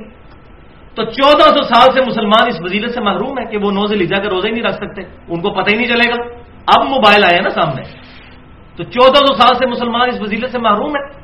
یہ پہلا جواب۔ دوسرا یہ جو الزامی جواب ہے، جس کو ہم لاجیکل جواب کہتے ہیں فلسفے کی لینگویج میں، اور میں نے پنجابی میں اس کے لیے تھوڑا سخت لفظ رکھا ہے، لیکن وہ میں ٹرانسلیشن کے طور پر جو پنجابی ہے وہ پسند کرتے ہیں پکی الزامی جواب، وہ یہ ہے کہ اگر یہ منطق مان لی جائے کہ سعودی عرب کا جو ہے وہ 9 ذی الحجہ یا یوم عرفہ دیکھا جائے گا، تو امریکہ کے اندر رات ہوتی ہے جب سعودی عرب میں دن ہوتا ہے۔ امریکہ میں قیامت تک یوم عرفہ پھر کبھی نہیں آئے گا۔ کیوں؟ کہ جب سعودی عرب میں دن ہوتا ہے امریکہ میں رات ہوتی ہے۔ وہ اتنا زیادہ گھنٹوں کا فرق ہے کہ کبھی بھی یوم عرفہ قیامت تک امریکہ میں نہیں آئے گا۔ اور پلین ٹروتھ میگزین میں موجود ہے، پاکستان میں جیو کو انٹرویو دیتے ہوئے 2007 میں کلنٹن نے خود کہا تھا، میں نے خود اپنے کانوں سے سنا، Islam is the fastest growing religion in America. America میں سب سے تیزی سے پھیلنے والا دین اسلام ہے، اور یہ پریڈکٹ کیا جا رہا ہے کہ 2050 تک سب سے زیادہ تعداد امریکہ میں مسلمانوں کی ہوگی، اور امریکہ آبادی کے اعتبار سے 4تھے نمبر پر ہے، 32 کروڑ کے قریب آبادی ہے، پاکستان سے بھی 1.5 گنا، اور وہاں کروڑوں مسلمانوں کو آپ محروم کریں گے قیامت تک کے لیے، یہ مولوی اپنی کم علمی کی وجہ سے کہ یوم عرفہ سعودی عرب کا دیکھا جائے گا۔ بھائیو شب قدر بھی یہاں کی دیکھی جائے گی، یوم عرفہ بھی یہاں کا دیکھا جائے گا، 9 ذی الحجہ، یوم عرفہ سے مراد 9 ذی الحجہ ہے۔ الحمدللہ۔ تو یہ دلیل ہے جس کو سورۃ الانفال میں فرمایا گیا، جو ہلاک ہوا دلیل سے ہلاک ہوا، جو زندہ ہوا دلیل سے زندہ۔ تو میں نے اپنی دلیل الحمدللہ بتا دی ہے اس میں، اور پاکستان میں انشاءاللہ 1433 ہجری میں 9 ذی الحجہ 26 اکتوبر 2012 کو آئے گی انشاءاللہ، ہفتے کے دن، جمعے کے دن، ہفتے کو تو عید ہے۔ تو اب وہ والی حدیث بھی اپلائی نہیں ہوگی کہ اکیلے جمعے کا روزہ نہیں رکھ سکتے، کیونکہ یہ پرٹیکولر اب بات آ گئی، تو جمعے کا روزہ رکھ سکیں گے، یہ پرٹیکولر اس کے لیے دلیل خاص مل گئی ہے، وہ عام حکم ہے۔ تو 26 اکتوبر 2012 کو ہمارے اس جہلم شہر میں ختم سحری ہے 4:55 پہ، اور افطار ہوگا انشاءاللہ شام 5:20 پہ۔ تو انشاءاللہ روزہ خود بھی رکھیں اور گھر والوں کو بھی رکھوائیں، بہت فضیلت ہے اس روزے کی، 1 سال گزشتہ اور 1 سال آئندہ کے گناہ انشاءاللہ معاف ہو جائیں گے۔ تو یہ الحمدللہ ہماری پہلے حصے کی گفتگو مکمل ہوئی۔ اب آ جائیے دوسرے اور انٹرسٹنگ حصے کی طرف، اور اس سے پہلے میں بھی اپنے آپ کو تھوڑا نارمل کر لوں، ایک دفعہ دروشی پڑھ لیجیے۔ اللہم صلی علی محمد وعلی آل محمد کما صلیت علی ابراہیم وعلی آل ابراہیم انک حمید مجید، اللہم بارک علی محمد وعلی آل محمد کما بارکت علی ابراہیم وعلی آل ابراہیم انک حمید مجید۔ پورشن نمبر 2، قربانی سے متعلق 17 فقہی اور اختلافی مسائل کا بیان. یہ 17 کا فگر میں نے اس لیے چوز کیا کہ دن رات میں فرض رکعتوں کی تعداد 17 ہے، اور 17 میں بھی پھر 2 نسبتیں ہیں، 12 اور 5 کی. الحمدللہ. تو یہاں پر میں نے ایک لفظ بولا ہے فقہ. ہمارے بعض کم علم لوگ سمجھتے ہیں کہ فقہ جو ہے یہ کوئی اسلام کی دشمن چیز ہے، تو ایسی بات نہیں ہے. فقہ اور تقلید میں فرق ہے. صحیح بخاری اور مسلم کی متفق علیہ حدیث ہے، اللہ تعالیٰ جس کے ساتھ بھلائی کا ارادہ فرماتا ہے اس کو دین کی فقہ عطا فرما دیتا ہے، اور اللہ تعالیٰ عطا فرماتا ہے میں تقسیم کرتا ہوں. الحمدللہ. یہ جو آخری حصہ جو ہے ہمارے بریلوی مکتب فکر کے لوگ جو ہے وہ پکڑ کے کہ اللہ دیتا ہے اور میں تقسیم کرتا ہوں، وہ پورا کنٹیکسٹ ہی اس کو آؤٹ آف کنٹیکسٹ کر دیتے ہیں. یہ دین کے بارے میں، اور دین ظاہر ہے آپ نے سکھایا صلی اللہ علیہ وسلم، آپ کی ہی وجہ سے دین پھیلا ہے. تو اس پر امام بخاری نے بھی باب باندھا ہے کہ اللہ تعالیٰ جس کے ساتھ بھلائی کا ارادہ فرماتا ہے اس کو دین کی فقہ عطا فرما دیتا ہے. فقہ کی اپروپریٹ ٹرانسلیشن ہے ٹرو انڈرسٹینڈنگ انگلش میں، اور اردو میں کہہ سکتے ہیں سمجھ بوجھ، صحیح چیزوں کی سمجھ بوجھ، اس کو کہتے ہیں فقہ. اور تقلید وہ تو کہتے ہیں پنجابی میں ٹرانسلیشن اس کی صحیح ہو سکتی ہے لائی لگ، بغیر دلیل کے کسی کی بات ماننا. فقہ اور تقلید تو اپوزٹ ورڈ ہے. فقہ کو ماننے والا مقلد ہو ہی نہیں سکتا، اور جو مقلد ہوگا کبھی فقہ کو نہیں ماننے والا ہوگا، اس نے تو اپنا دماغ بند کر دیا نا. تو ہم نہ مقلد ہیں اور نہ غیر مقلد، ہم متبع سنت ہیں. ہم الحمدللہ کتاب و سنت کو صحابہ، اہل بیت، تابعین، تبع تابعین اور سلف کے منہج کے مطابق سمجھتے ہیں الحمدللہ. تو اہل سنت کا منہج، اہل سنت فرقہ نہیں، نہ اہل سنت فرقہ ہے نہ اصحاب الحدیث ہونا فرقہ ہے، یہ منہج کا نام ہے. اگر کوئی فرقے کے طور پہ اسے پریزنٹ کرتا ہے تو اسلام میں فرقہ واریت حرام ہے. اس کانٹیکسٹ میں میرے 3 امپورٹنٹ لیکچر ہیں، اور میں سمجھتا ہوں کہ میرے علم کی حد تک کسی بندے نے نہ لیکچرز میں اور نہ کتاب کی حد تک ان ایشوز کو ریزالو کیا ہے. پہلا لیکچر میرا مسئلہ نمبر 10 کے نام سے 50 منٹ کی گفتگو ہے اہل سنت پاک.com پر، تقلید اور اتباع سنت میں فرق کیا ہے. دوسرا مسئلہ نمبر 11 کے نام سے تقلید اور پہلے 300 سال کے مسلمانوں کے اسلاف. اور تیسرا لیکچر مسئلہ نمبر 31 کے نام سے اجماع کی حجیت. اس پہ میں نے دلائل دی ہیں کہ اکثر مسائل تو اجماع سے ثابت ہو جاتے ہیں. پھر قیاس اور اجتہاد بھی الحمدللہ اسلام میں داخل ہے، لیکن اس کا نمبر 4 آتا ہے. پہلے کتاب، پھر سنت، پھر اجماع اور پھر اجتہاد. اس میں میں نے ڈیٹیل کے ساتھ گفتگو کی ہے. اب یہ 17 مسائل انشاءاللہ ایک انٹلیکچوئل ترتیب کے ساتھ ہے، الٹ ٹپ رینڈم نہیں ہے. ایک ترتیب جو ہونی چاہیے ایک عقل کے تقاضے کے مطابق، اس ترتیب کے ساتھ الحمدللہ. اور یہ انشاءاللہ قیامت تک کے لیے ہمارا ایک ایسٹ تیار ہو جائے گا. اور اس لیکچر کے بعد آپ درجنوں کتابیں اٹھا کر قربانی کے مسائل پر دیکھیں، وہ ایک طرف ہوں گی انشاءاللہ، اور یہ لیکچر فرقہ واریت سے بالا تر ہو کر یہ 17 مسائل انشاءاللہ تعالی ایک طرف دلائل کے ساتھ. تو آ جائیے پوائنٹ نمبر 1 کی طرف کہ قربانی واجب ہے یا سنت.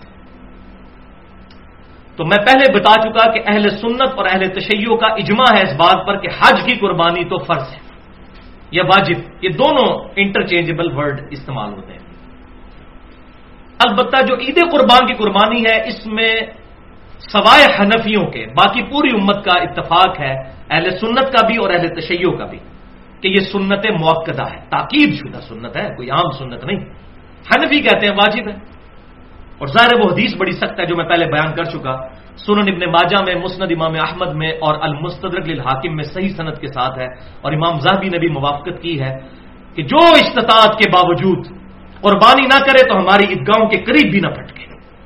اب اس کے بعد اگر کوئی واجب کا رزلٹ نکال لے تو بعید نہیں ہے، لیکن ہم چونکہ مقلد نہیں ہیں اور نہ غیر مقلد ہیں، متبع سنت ہیں، ہم صحابہ اکرام اور اہل بیت کے فہم کے مطابق کتاب و سنت کو سمجھتے ہیں. تو اب کیوں ہم اس کو واجب نہیں سمجھتے؟ وہ دلیل ہے سنن الکبری البہیقی میں اور مصنف عبد الرزاق میں صحیح سند کے ساتھ کہ سیدنا ابو بکر و عمر رضی اللہ تعالی عنہما دونوں خلیفۃ المسلمین بعض اوقات جان بوجھ کر قربانی چھوڑ دیا کرتے تھے، صرف اس لیے کہ کہیں لوگ اس کو واجب نہ سمجھ لیں. یعنی استطاعت کے باوجود کبھی کبھار، ہمیشہ نہیں. اور سنت موقدہ کی تعریف بھی یہی ہے کہ ہمیشہ چھوڑنے والا جو ہے وہ گناہگار ہوگا، کبھی کبھار چھوڑنے والا گناہگار نہیں. لہذا اب اس میں خصوصاً ہمارے اہل سنت میں سے جو اہل حدیث مکتب فکر کے لوگ ہیں ان کے لیے بہت بڑا لمحہ فکری ہے، کیونکہ اہل حدیث مکتب فکر کے لوگ جو ہے وہ حنفیوں کے مقابلے پر یہ بہت چیز پروپیگیٹ کرتے ہیں کہ جی حنفی اس کو واجب کہتے ہیں، حالانکہ یہ سنت ہے۔ دیکھیں ابو بکر و عمر نے چھوڑ دی۔ اب اگر ہم چند فینیٹکس قسم کے اہل حدیث علماء والا فتویٰ لگائیں کہ آپ حدیث کو چھوڑ کے ابو بکر و عمر کے پیچھے لگے ہوئے ہیں، جو یہ اکثر کہہ دیتے ہیں جب ہم ان کو کوئی صحابی کا قول بتاتے ہیں تو کہتے ہیں جی حدیث دیکھیں آپ ابو بکر و عمر کے پیچھے چل پڑے، اور حالانکہ یہاں پر حدیث کو دیکھا جائے تو حنفی بالکل ٹھیک ہے، صرف حدیث کو کہ عیدگاہوں کے قریب بھی نہ آئے جو قربانی نہیں کرتا تو واجبیت نکلتی ہے۔ لیکن اس حدیث کا فہم صحابہ سے سمجھا کہ آپ صلی اللہ علیہ وسلم نے ڈرانے کے لیے کہا ہے، اتنی تاکید کی ہے، اس سے مراد واجبیت نہیں بلکہ سنت موقدہ ہے، اور اس کا سہارا جو ہے وہ یہی سیدنا ابوبکر و عمر کا عمل ہے۔ ورنہ حدیث پہ جائیں تو اب یہاں پر تمام اہل حدیث کہتے ہیں کہ نہیں ابوبکر و عمر نے اگر یہ کیا ہے رضی اللہ تعالیٰ عنہما تو یہی وجہ ہے۔ تو ہم بھی کہتے ہیں بھائیو داڑھی کے مسئلے میں بھی جو عبداللہ بن عمر رضی اللہ تعالیٰ عنہما اور سیدنا ابو ہریرہ دو ہی راوی ہیں، داڑیاں بڑھاؤ اور مونچھیں پست کرو، اس حدیث کے دو ہی راوی ہیں اور دونوں مٹھی کے بعد داڑھی کاٹنے کے قائل تھے اور کاٹتے تھے۔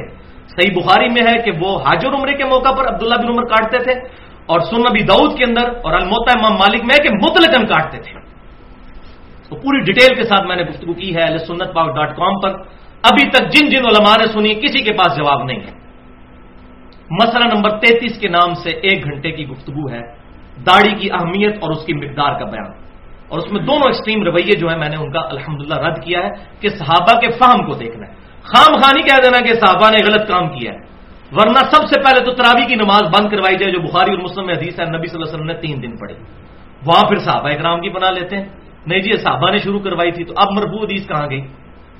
تو صحابہ اکرام علیہ رضوان کا اگر کوئی عمل حضور صلی اللہ علیہ وسلم کے خلاف ہو ہمارے سینس میں وہ ریجیکٹڈ نہیں ہوگا، این ممکن ہے وہی فارم ہو اس کا، تا وقت کہ صحابہ میں اختلاف نہ ہو جائے، اختلاف ہو جائے پھر ہم دیکھیں گے جمہور کی رائے کیا ہے، جیسا کہ حج تمتع کے مسئلے میں عبداللہ بن عمر اور سیدنا عمر کیا اختلاف ہوا، بالکل ٹھیک ہو گیا، سیدنا عمر نے اپنا ڈیسیژن واپس لیا، جامع ترمذی میں موجود ہے۔ جہاں اختلاف کوئی نہ پایا جاتا ہو تو 14ویں صدی کے ملوں کے کہنے پر عبداللہ بن عمر کو ہم بدعتی نہیں کہہ سکتے اس مسئلے میں، ولیعوذ باللہ تعالی۔ تو یہ مسئلہ میں نے یہاں پر الحمدللہ کلیئر کر دیا۔ پوائنٹ نمبر 2، قربانی کے لیے نصاب کیا ہے، یعنی کس بندے کے پاس کتنا روپیہ یا مال ہو تو وہ قربانی کرے گا۔ تو بھائیو اس پہ میں آلریڈی ایک حدیث تو بیان کر چکا کہ جس پہ استطاعت ہے وہی قربانی جو ہے وہ کرے گا، استطاعت میں کوئی نصاب بیان نہیں کیا آپ صلی اللہ علیہ وسلم نے، جو بھی جانور خرید سکتا ہے، لہذا یہ جو زکوٰۃ کا نصاب لگایا ہوا ہے یہ بالکل من گھڑت بات ہے، ایسی بات نہیں ہے، کوئی زکوٰۃ کا نصاب نہیں، جو بھی جانور خرید سکتا ہے، اگر انہی دنوں میں اس کے پاس اتنا پیسہ آ گیا کہ وہ جانور خرید سکتا ہے، چاہے وہ صاحب نصاب نہیں بھی ہے زکوٰۃ کے حوالے سے، تب بھی اس نے قربانی کرنی ہوگی، سنت موقدہ ہے۔ اب یہاں پر بعض لوگوں نے آج کل بڑے مجھے فون بھی آ رہے ہوتے ہیں، جی جناب ہم تو مقروض ہیں، تو سنا ہے کہ مقروض کے اوپر جو ہے وہ قربانی نہیں ہے۔ بھائی دنیا میں کون سا بندہ ہے جو مقروض نہیں ہے؟ آپ نے جو کمیٹیاں ڈالی ہوتی ہیں لاکھ 2 لاکھ کی، تو مقروض ہی تو ہوتے ہیں، تیسری کمیٹی لے کر بیٹھ جاتے ہیں، ابھی پیچھے 15 کمیٹیاں باقی ہوتی ہیں تو قرض ہوتا ہے آپ پر، اس حساب سے تو دنیا میں کسی پر بھی قربانی نہیں بنے گی۔ یہ مقروض شروع والی یہ سب من گڑت اور فراڈ والی باتیں ہیں، کوئی ایسی بات نہیں ہے، قرضہ تو ہر بندے پر ہے۔ اور دوسری طرف حال یہ ہے کہ اگر سالی کی شادی آ جائے تو قرضہ بھی اٹھا کر جو ہے وہ بیوی بچوں کو کپڑے اور جوتیاں لے کر دیں گے، اور کوئی سرمنی آ جائے سارے کام کریں گے، لیکن قربانی میں جی میں تو مقروض ہوں۔ تو قرض بھی اگر اٹھانا پڑتا ہے کسی بندے کو، قربانی کرے وہ، اگر وہ سمجھتا ہے کہ میں اتار سکتا ہوں، قرض تو ہم سب اٹھاتے ہیں، جو کمیٹی ڈالی ہوتی ہے قرض ہی تو اٹھایا ہوتا ہے، ہمیں پتہ ہوتا ہے کہ ہم آہستہ آہستہ کر کے لوٹا دیں گے، تو اگر آپ کو قرض ملتا ہے تو ضرور قربانی کریں، کیونکہ وعید اس معاملے میں بہت سخت ہے۔ لیکن اگر کوئی بیچارہ بہت ہی مفلس ہے اور نہیں کر سکتا بیچارہ، تو وہ میں پہلے حدیث بتا چکا، سنن نبی داؤد، سنن نسائی اور المستدرک الحاکم میں صحیح سند کے ساتھ ہے، اور امام ذہبی نے بھی موافقت کی ہے کہ آپ صلی اللہ علیہ وسلم نے فرمایا کہ جس میں استطاعت نہیں ہے وہ پھر عید والے دن اپنے ناخن کاٹ لے اور بغلوں کے بال اور زیر ناف بال صاف کر لے، اور اس میں امپلائڈ ہے کہ پھر وہ یکم ذوالحجہ سے لے کر قربانی تک، قربانی کے دن تک، عید کی نماز تک یہ بال نہیں کاٹے گا، تو اللہ تعالیٰ اسے پوری قربانی کا ثواب انشاءاللہ عطا فرما دے گا۔ پوائنٹ نمبر 3، کہ ایک خاندان کے ایک فرد پر قربانی ہے یا سب نے ہی قربانی کرنی ہے. یہ بھی آج کل بڑا کریٹیکل ایشو ہے. یہ ساروں نے قربانی کرنی ہے. ایک خاندان میں جتنے بندے ہیں اور سارے امیر ہیں تو کیا سارے ہی کریں گے؟ تو بہتر تو یہی ہے سارے ہی کریں. جتنا میٹھا ڈالیں گے اتنا ہی بہتر ہے. آخرت کے لیے سیو کریں اس کو، عبادت. لیکن دین کی طرف سے اوبلیگیشن ہے کہ ایک خاندان کی طرف سے ایک قربانی ہوگی. ایک خاندان، ایک فیملی. اب فیملی یہ نہیں ہے کہ 5 بھائی ایک گھر میں شادی شدہ رہ رہے ہیں تو یہ ایک فیملی ہے. نہیں، ایک شادی شدہ بندہ اور اس کے بچے، یہ ایک فیملی ہے. ایک گھر میں اگر 5 بھائی ہیں تو یہ 5 فیملیز ہیں، الگ الگ اپنی قربانی دیں گے. یہ نہیں ہے نہیں جی ہم تو ابا جی کو تنخواہ دیتے ہیں، ایک ابا جی نے قربانی کر دی سب کی طرف سے ہوگی. نہیں، باقی خرچے لادا لادا ہیں. قربانی کی باری ہے تو ابا جی دیں گے. نہیں، تو ایک خاندان، میاں بیوی اور بچے، وہ ایک خاندان تصور ہوں گے، ان کی طرف سے ایک قربانی. اور وہ ثبوت جامعہ ترمذی اور سنن ابن ماجہ میں صحیح سند کے ساتھ حدیث ہے. عطا بن یسار تابعی کہتے ہیں کہ میں نے سیدنا ابو ایوب انصاری جو نبی صلی اللہ علیہ وسلم کے میزبان تھے ان سے پوچھا کہ آپ صلی اللہ علیہ وسلم کے زمانے مبارک میں آپ لوگ قربانی کس طرح دیا کرتے تھے؟ تو انہوں نے کہا کہ آپ صلی اللہ علیہ وسلم کے مبارک زمانے میں ہم میں سے ہر شخص ایک خاندان کی طرف سے ایک ہی بکری قربان کیا کرتا تھا، اور وہ اس کے اور اس کے گھر والوں کی طرف سے تصور ہوتی تھی. لیکن بعد میں پھر صورتحال خراب ہوگی اور لوگ باہم فخر کرنے کے لیے ایک سے زیادہ قربانیاں کرنا شروع کر دیں، جس کا ذکر اگلی حدیث میں موجود ہے سنن ابن ماجہ میں ہی اور المستدرک للحاکم میں صحیح سند کے ساتھ. اور امام ذہبی نے بھی موافقت کی ہے کہ حذیفہ بن اسید رضی اللہ تعالیٰ عنہ کہتے ہیں کہ میرے گھر والوں نے مجھے اکسایا، حالانکہ میں یہ جانتا تھا کہ سنت یہ ہے کہ پورے گھر کی طرف سے ایک قربانی کی جائے، ایک بکری. لیکن میرے گھر والے مجھے اکساتے ہیں کہ میں زیادہ قربان کروں تاکہ لوگوں میں فخریہ طور پر یہ بات. یہ صحابہ کے زمانے میں یہ کام شروع ہو گیا کیونکہ امت کا فتنہ تو مال ہے نا. تو پھر وہ صحابی کہتے ہیں کہ اب ہم زیادہ قربانیاں کرتے ہیں، اگر نہ کریں تو لوگ ہمیں کہتے ہیں یہ کنجوس ہے. اس زمانے میں بات ہو رہی ہے، کنجوس کہتے ہیں. تو یہاں پر یہ بات بھی سمجھ لیجئے کہ جو بیرون ملک لوگ آباد ہیں وہ گھر والوں کو یہاں پیسہ بھیجتے ہیں تو وہاں ان کو قربانی پھر کرنے کی ضرورت نہیں ہے. بیوی بچے ادھر ہیں، ماں باپ ادھر ہیں، تو وہاں سے پیسے بھجوا دیے تو اس کی طرف سے قربانی ہوگی. وہ خاندان کا سربراہ ہے. یہ نہیں ہے کہ اس نے لادا ادھر قربانی کرنی ہے. اسی طریقے سے فطرانے کے پیسے، باقی چیزیں جو ہے وہ یہاں پر اگر کوئی بھجوا دیتا ہے تو یہاں پر دے دیں گے تو ادا ہو جائے گی. تو یہ الحمدللہ میں نے مسئلہ ساتھ کلیئر کر دیا کیونکہ یہ اکثر لوگ پوچھتے ہیں. پوائنٹ نمبر 4 کہ جانوروں کی کون سی اسپیشیز ہیں جن کی قربانی لگ سکتی ہے. تو سورۃ الانعام کی آیت نمبر 143 اور 144 میں وہ 4 اسپیشیز بتائی گئی ہیں اور صحیح بخاری اور صحیح مسلم میں بھی ڈیٹیل موجود ہے. اور سورۃ الحج کے اندر اشارتاً ہے کہ بہیمۃ الانعام یعنی بے زبان مویشی جو ہیں، ان مویشیوں کی ڈیٹیل پھر سورۃ الانعام کی 143 اور 44 نمبر آیت میں ہے. تو یہ ٹوٹل قرآن اور سنت کی روشنی میں 5 قسم کے جانور ہیں جن کی قربانی لگ سکتی ہے. نمبر 1 دمبا، مینڈا بھی ہم کہتے ہیں. نمبر 2 بھیڑ، نر اور مادہ دونوں شامل ہیں، وہ آگے حدیث آ بھی جائے گی. نمبر 3 بکرا یا بکری. نمبر 4 گائے اور نمبر 5 اونٹ. مگر اس میں شرط یہ ہے، صحیح مسلم میں حدیث ہے کہ قربانی نہیں لگے گی مگر مسنہ کی. مسنہ عربی میں کہتے ہیں دوندے جانور کو، 2 دانتوں والا، یعنی چھوٹے چھوٹے جو دانت گر کے یہاں پر 2 دانت بڑے نکلے ہوئے ہوتے ہیں. آپ اگر یہ دیکھیں نیچے ان کے 2 بڑے دانت نکلے ہوئے ہوتے ہیں. تو مسنہ کی قربانی لگے گی، دوندے جانور کی قربانی ہوگی. اور اس حدیث میں 7 ہی الفاظ موجود ہیں کہ مگر اگر کسی کو دوندا جانور نہ ملے تو جزع عربی لفظ ہے جو ایسی بھیڑ کے لیے یا دمبے کے لیے بولا جاتا ہے جس کی عمر 6 ماہ سے لے کر 1 سال تک ہوتی ہے، جس کو پکا کھیرا کہتے ہیں ہم. یعنی دوندا تو نہیں ہوگا لیکن مضبوط قسم کا.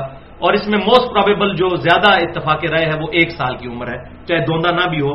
امام ترمذی بھی یہ حدیث صحیح مسلم والی لے کر آئے ہیں جامعہ ترمذی میں، اور اس کے تحت انہوں نے لکھ دیا کہ اس پر اجماع ہے کہ بھیڑ اور دمبا تو لگ جائے گا، کھیرا بھی بغیر دوندا اگر وہ 1 سال تک عمر کا ہے، لیکن بکری نہیں لگے گی، بکرا نہیں لگے گا. یہ جو کہتے ہیں جی پکا کھیرا جی لے جاؤ، نہیں وہ نہیں لگے گا. تو یہ بات بھی سمجھ لیجئے کہ بکری، دمبا اور بھیڑ وغیرہ یہ دوسرے سال میں جا کر دوندا ہوتے ہیں، یعنی ایک سال گزارنے کے بعد جب دوسرے سال میں انٹر ہوتے ہیں، بعض 13 ماہ میں، بعض 14 ماہ میں، لہذا سال عمر شرط نہیں بلکہ دوندا ہے، یہ انڈیکیٹر ہے دوندا۔ گائے تیسرے سال میں جا کے ہوتی ہے، یعنی 2 سال گزارنے کے بعد جب تیسرے سال میں انٹر ہوتی ہے، اور اونٹ 4 سال گزارنے کے بعد 5ویں سال میں پہنچ کر دوندا ہوتا ہے۔ چیک پوائنٹ جو ہے وہ دوندا ہے۔ لیکن یہاں پر حرام خوروں نے کیا کرتے ہیں کہ وہ کھیرا بکرا ہوتا ہے تگڑا قسم کا، اور اس کے سارے دانت توڑ دیتے ہیں، 2 دانت باقی رکھتے ہیں اور کہتے ہیں یہ دوندا ہے، حالانکہ وہ جو 2 دانت ہوتے ہیں نا دوندے کے، وہ بہت بڑے 2 دانت ہوتے ہیں۔ وہ کھیرے کے جو دانت چھوٹے چھوٹے سائڈ پہ ہوتے ہیں، میں آپ کو بتا رہا ہوں تاکہ یہ فوراً چیک کیا کریں، نیچے 2 بڑے دانت آپ کو الگ سے نظر آئیں گے دوندے کے۔ تو یہ نہیں کہ سارے دانت توڑ دیے، تو یہ حرام خوری تو عام ہو چکی ہے۔ اور میں نے پچھلا لیکچر 1.5 گھنٹے کا دیا، ایکسکلوسیو لیکچر، جو انشاءاللہ تعالی میرے علم کی حد تک کسی بندے نے اس طریقے سے چیزوں کو ایڈریس نہیں کیا۔ مسئلہ نمبر 51 کے نام سے ahlsunnatpak.com پر رزق حرام، فتنہ مال اور دنیا پرستی کا انجام اور اس کا علاج، یہ ساری کی ساری چیزیں فتنہ مال کی وجہ سے۔ اب صحیح مسلم میں حدیث ہے کہ حدیبیہ والے سال آپ صلی اللہ علیہ وسلم نے اونٹ اور گائے میں 7 مسلمانوں کو شریک کیا، یعنی اونٹ میں بھی 7 کو اور گائے میں بھی 7 کو۔ تو بکری کا تو ہم پہلے ہی پڑھ چکے ہیں، پورے گھر والوں کی طرف سے 1، لیکن یہاں 7 پر۔ اور جامع ترمذی میں ایک حدیث ہے جو سنن ابن ماجہ، مسند امام احمد اور المستدرک الحاکم میں بھی صحیح سند کے ساتھ ہے، امام ذہبی نے بھی موافقت کی ہے کہ عید الاضحیٰ کے موقع پر آپ صلی اللہ علیہ وسلم نے گائے میں 7 لوگوں کو شریک فرمایا اور اونٹ میں 10 لوگ، یہ حدیث بھی صحیح ہے۔ اس کے درمیان آپٹیمل سولوشن تطبیق یہ ہے کہ اگر تو حج کی قربانی ہے، کیونکہ حدیبیہ والے سال حج اور عمرے والا معاملہ تھا، اس نیت سے لوگ نکلے تھے صحابہ کرام علیہم رضوان، تو اس میں پھر اونٹ میں 7 سے زیادہ لوگ شریک نہیں ہوں گے، اور عید قربان والے مسئلے میں 10 تک شریک ہو سکتے ہیں۔ اور یہ 10 اور 7 کا جو فگر ہے یہ ایکسٹریم ہے، 6 بھی ہو سکتے ہیں، 5 بھی ہو سکتے ہیں، ایک بندہ بھی ایک گائے دے سکتا ہے۔ یہ 7 زیادہ سے زیادہ ہے گائے میں اور 10 اونٹ کے اندر۔ اب آ رہا ہے جناب بھینس کا مسئلہ۔ یہ بھینس بڑی مصیبت بنی ہوئی ہے ہمارے لیے، خصوصاً کتاب و سنت کے منہج پر چلنے والے لوگوں کے لیے۔ تو میں نے اجماع کی حجیت پر مسئلہ نمبر 31 میں گفتگو کی ہے کہ پوری امت کا اجماع ہے بھینس کے حلال ہونے پر، اور اس میں نے بتایا کہ اگر یہ کہتے ہیں امام حنیفہ رحمۃ اللہ علیہ نے بتایا، تو میں کہتا ہوں کہ کینگرو، مجھے اگلے دن فون آیا جی کینگرو حلال ہے یا حرام، تو آپ مجھے بتائیں فقہ حنفی میں کینگرو کا مسئلہ۔ ان کے بعد بھی 500 سال کے لوگوں کو کینگرو کا نام بھی نہیں سنا ہوگا، تو میں بتاتا ہوں کینگرو حلال ہے، کیونکہ وہ بھی مویشی ہے، بہیمۃ الانعام میں آتا ہے، حلال ہے کیونکہ اس کی حرمت کوئی نہیں ثابت۔ تو آپ سب میرے مقلد ہو جائیں، میں نے بتایا کہ کینگرو کا مسئلہ میں نے حل کر دیا ہے۔ تو یہ بات سمجھ لیجئے، بھینس حلال ہے۔ جہاں تک بھینس کی قربانی کا مسئلہ ہے تو اب یہ اجتہادی مسئلہ ہے۔ ہمارے جو حنفی لوگ ہیں وہ اس کو، بھینس تو ظاہر قربان نہیں کرتے، اتنی کوئی بیوقوفی کون کرے گا، دودھ دینے والی بھینس جو ہے اتنی مہنگی آتی ہے، 2.5-3 لاکھ اور بعض 5-6 لاکھ تک بھی جو زیادہ دودھ دیتی ہیں، صحت مند قسم کی آسٹریلین جو ہے، تو وہ قربان کرتے ہیں بھینس کا نر، اس کو ہم کٹا کہتے ہیں پنجابی زبان کے اندر۔ بیل کا لفظ تو بولا جاتا ہے جی اس کے لیے، گائے کے میل کے لیے، تو وہ کرتے ہیں قربان۔ تو اس میں اب مسئلہ یہ ہے کہ یہ مسئلہ ہے اجتہادی۔ اب اس میں میری اپنی رجوع کے اجتہاد میں اختلاف ہو سکتا ہے، اگر کوئی کر لیتا ہے تو ہم اس پہ کوئی بدعت کا فتویٰ نہیں لگاتے۔ میری اپنی پرسنل رائے یہ ہے کہ بھینس کی قربانی سے پرہیز کرنے میں ہی عافیت ہے۔ اس کی وجہ یہ ہے کہ قرآن پاک میں جو ڈیٹیل مویشی بتائے گئے ہیں، اب اس کے علاوہ بھی کئی مویشی ہیں جو حلال ہیں، نیل گائے حلال ہے، ہرن، اگر کوئی ہے جی ہرن اور بکری تقریباً ملتے جلتے ہیں تو ہرن کی قربانی بھی، اب یہ تو حنفی بھی نہیں مانتے، لہذا قیاس جو ہے اس مسئلے میں کرنے سے بچا جائے۔ قیاس کو ہم اسلام کا حصہ مانتے ہیں، لیکن کتاب و سنت اجماع میں اگر کوئی بات نہ ملے تو، لیکن اگر کوئی بھینس کی قربانی کر لیتا ہے ہم اس پہ فتویٰ کوئی نہیں لگاتے اس مسئلے میں، کیونکہ مسئلہ اتنا کلیئر نہیں ہے۔ تو یہ الزامی جواب میں نے ہرن والا بھی بتا دیا کہ اس کو اگر بکری کے حکم میں داخل کیا جائے تو پھر ہرن کی قربانی بھی لگ جاتی ہے۔ پوائنٹ نمبر 5 کہ کون سے عیب ایسے ہیں کہ جن کی وجہ سے قربانی نہیں کی جائے گی اگر وہ جانور میں پائے جاتے ہوں۔ تو اس میں پہلی حدیث سنن نبی داؤد، جامع ترمذی، سنن نسائی اور سنن ابن ماجہ میں صحیح سند کے ساتھ ہے کہ آپ صلی اللہ علیہ وسلم نے 4 قسم کے جانوروں کی قربانی کرنے سے منع فرما دیا ہے۔ نمبر 1 کانا جانور، نمبر 2 بیمار جانور، نمبر 3 جو واضح طور پر لنگڑا ہو. یہ کانے سے مراد تھوڑا سا کانا نہیں، جو واضح طور پر کانا ہو. اور بیمار بھی واضح طور پر ہو، لنگڑا بھی واضح طور پر. اور چوتھا لاغر قسم کا، بالکل مریل قسم کا اگر کوئی جانور ہے جس کی ہڈیوں پر گوشت ہی نہیں ہے تو وہ اس کی قربانی نہیں لگے گی، کیونکہ اللہ از دا ٹاپ پرائورٹی. دوسری حدیث جامعہ ترمذی، سنن ابی داؤد اور سنن نسائی کے اندر موجود ہے. آپ صلی اللہ علیہ وسلم نے کانا جو جانور ہے اس کی قربانی سے منع فرمایا، اور آپ صلی اللہ علیہ وسلم نے اس بات سے بھی منع فرمایا کہ کوئی ایسا جانور قربان نہ کیا جائے جس کے کان چرے ہوئے ہوں یا اس کے کانوں میں سوراخ ہو، یہ کان کاٹے گئے ہوں، کیونکہ یہ بھی واضح عیب ہے. اور تیسری حدیث جامعہ ترمذی، سنن ابی داؤد، سنن نسائی اور سنن ابن ماجہ میں موجود ہے کہ کان کٹے ہوئے اور سینگ ٹوٹے ہوئے جانور کی قربانی بھی آپ صلی اللہ علیہ وسلم نے کرنے سے منع فرمایا. اب یہاں بڑا کریٹیکل مسئلہ ہے کہ آپ نے جانور لیا، اس وقت تو بیچارہ ٹھیک تھا، گھر پہنچے بیمار ہو گیا یا کوئی ایسا مسئلہ بن گیا کہ اس کی ٹانگ ٹوٹ گئی، یہ کوئی اس طرح کا ایشو بن گیا. تو اس کے بارے میں حدیثیں تو ملتی ہیں لیکن ان میں کوئی صحیح سند والی حدیث نہیں. البتہ ایک قول ایک صحابی کا صحیح سند کے ساتھ المصنف عبد الرزاق میں موجود ہے، عبداللہ بن زبیر رضی اللہ تعالی عنہما کا. وہ فرماتے ہیں انہوں نے ایک کانی اونٹنی دیکھی جس کی قربانی کے لیے لوگ جمع تھے، تو انہوں نے فرمایا کہ اگر اس اونٹنی میں یہ عیب جو ہے، اس کی آنکھ ضائع ہوئی تھی، ایک آنکھ، اگر یہ عیب خریدنے سے پہلے کا ہے تو اس کو قربان نہ کرو، اور اگر یہ خریدنے کے بعد پیدا ہوا ہے تو پھر قربانی کرنے میں حرج نہیں. لہذا اس اثر سے یہ بات بالکل کلیئر ہو گئی کہ اگر کسی جانور میں کوئی ایسا عیب پیدا ہو جائے جو خریدنے کے بعد ہے تو اس کی قربانی بالکل درست ہے، اور یہ عقل کے بھی قریب ہے الحمدللہ. پوائنٹ نمبر 6، کیا خصی جانور کی قربانی کرنا درست ہے؟ اب یہ بہت کریٹیکل مسئلہ ہے اور اس میں مجھے سب سے زیادہ سر کھپانا پڑا ہے اس ایشو میں، خصی جانور والے مسئلے میں.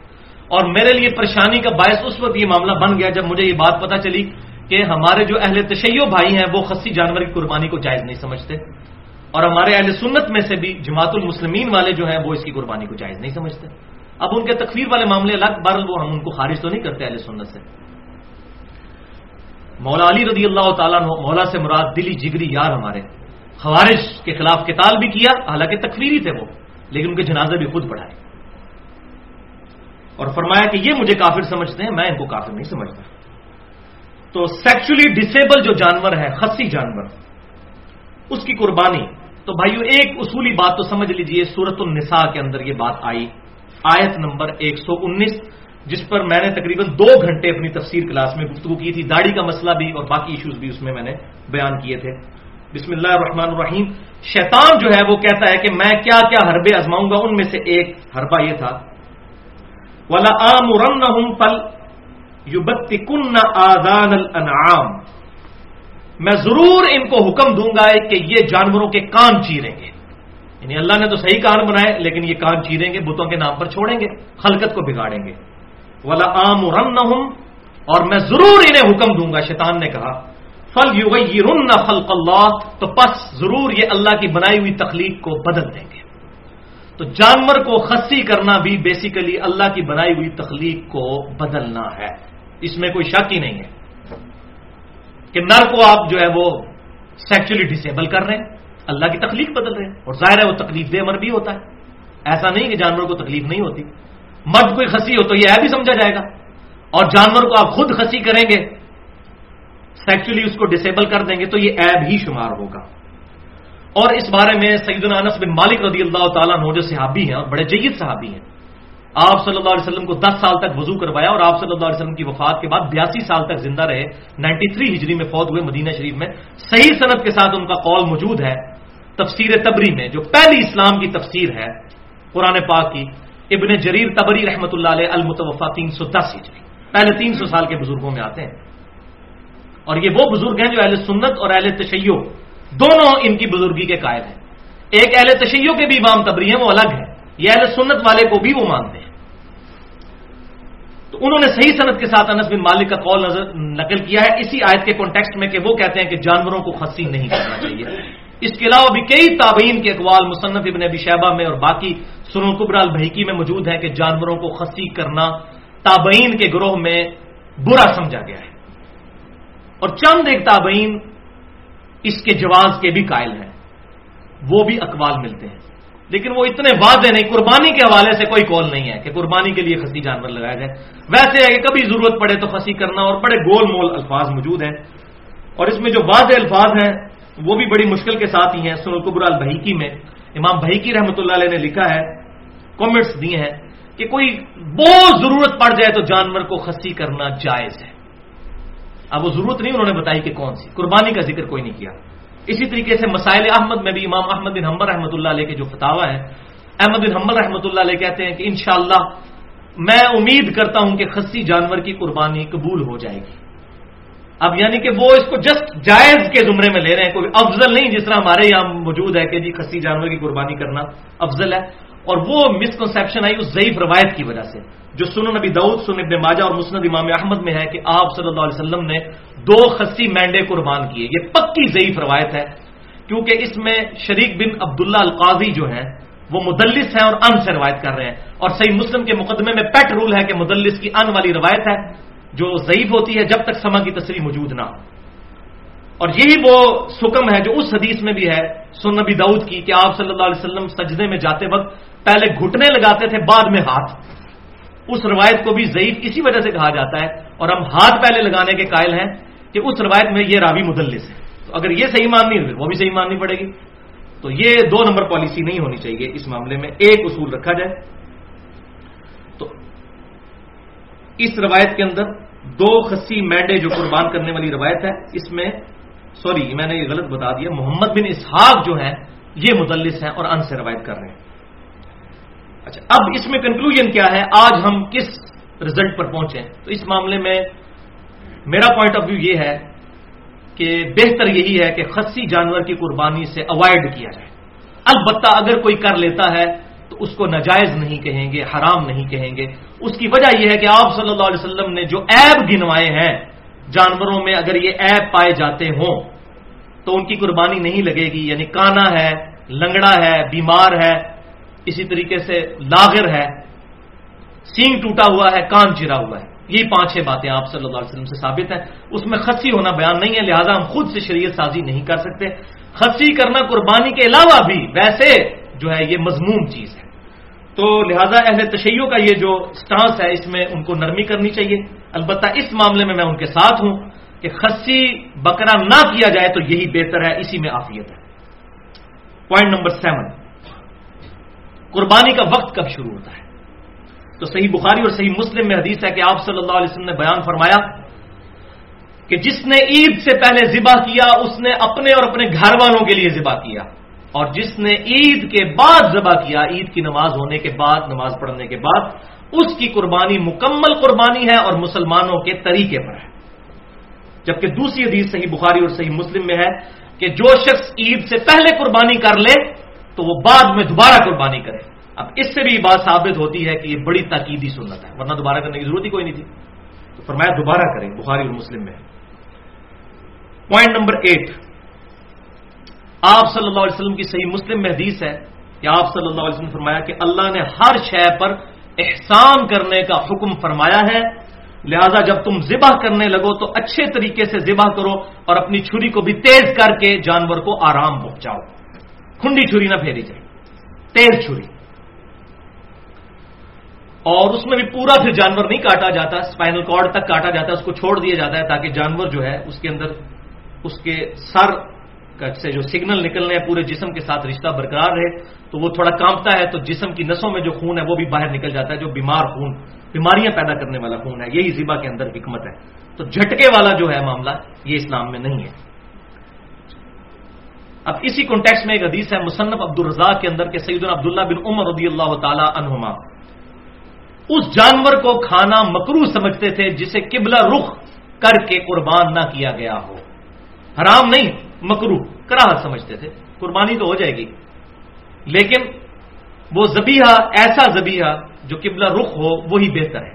لہذا جب مرغیاں لینے بھی جائیں تو اس وقت بھی اہتمام کر لیا کریں، قبلہ رخ کریں. لیکن اگر کوئی نہیں کرتا تو قربانی جو ہے یا اس طریقے سے ذبیحہ تو ہو جائے گا.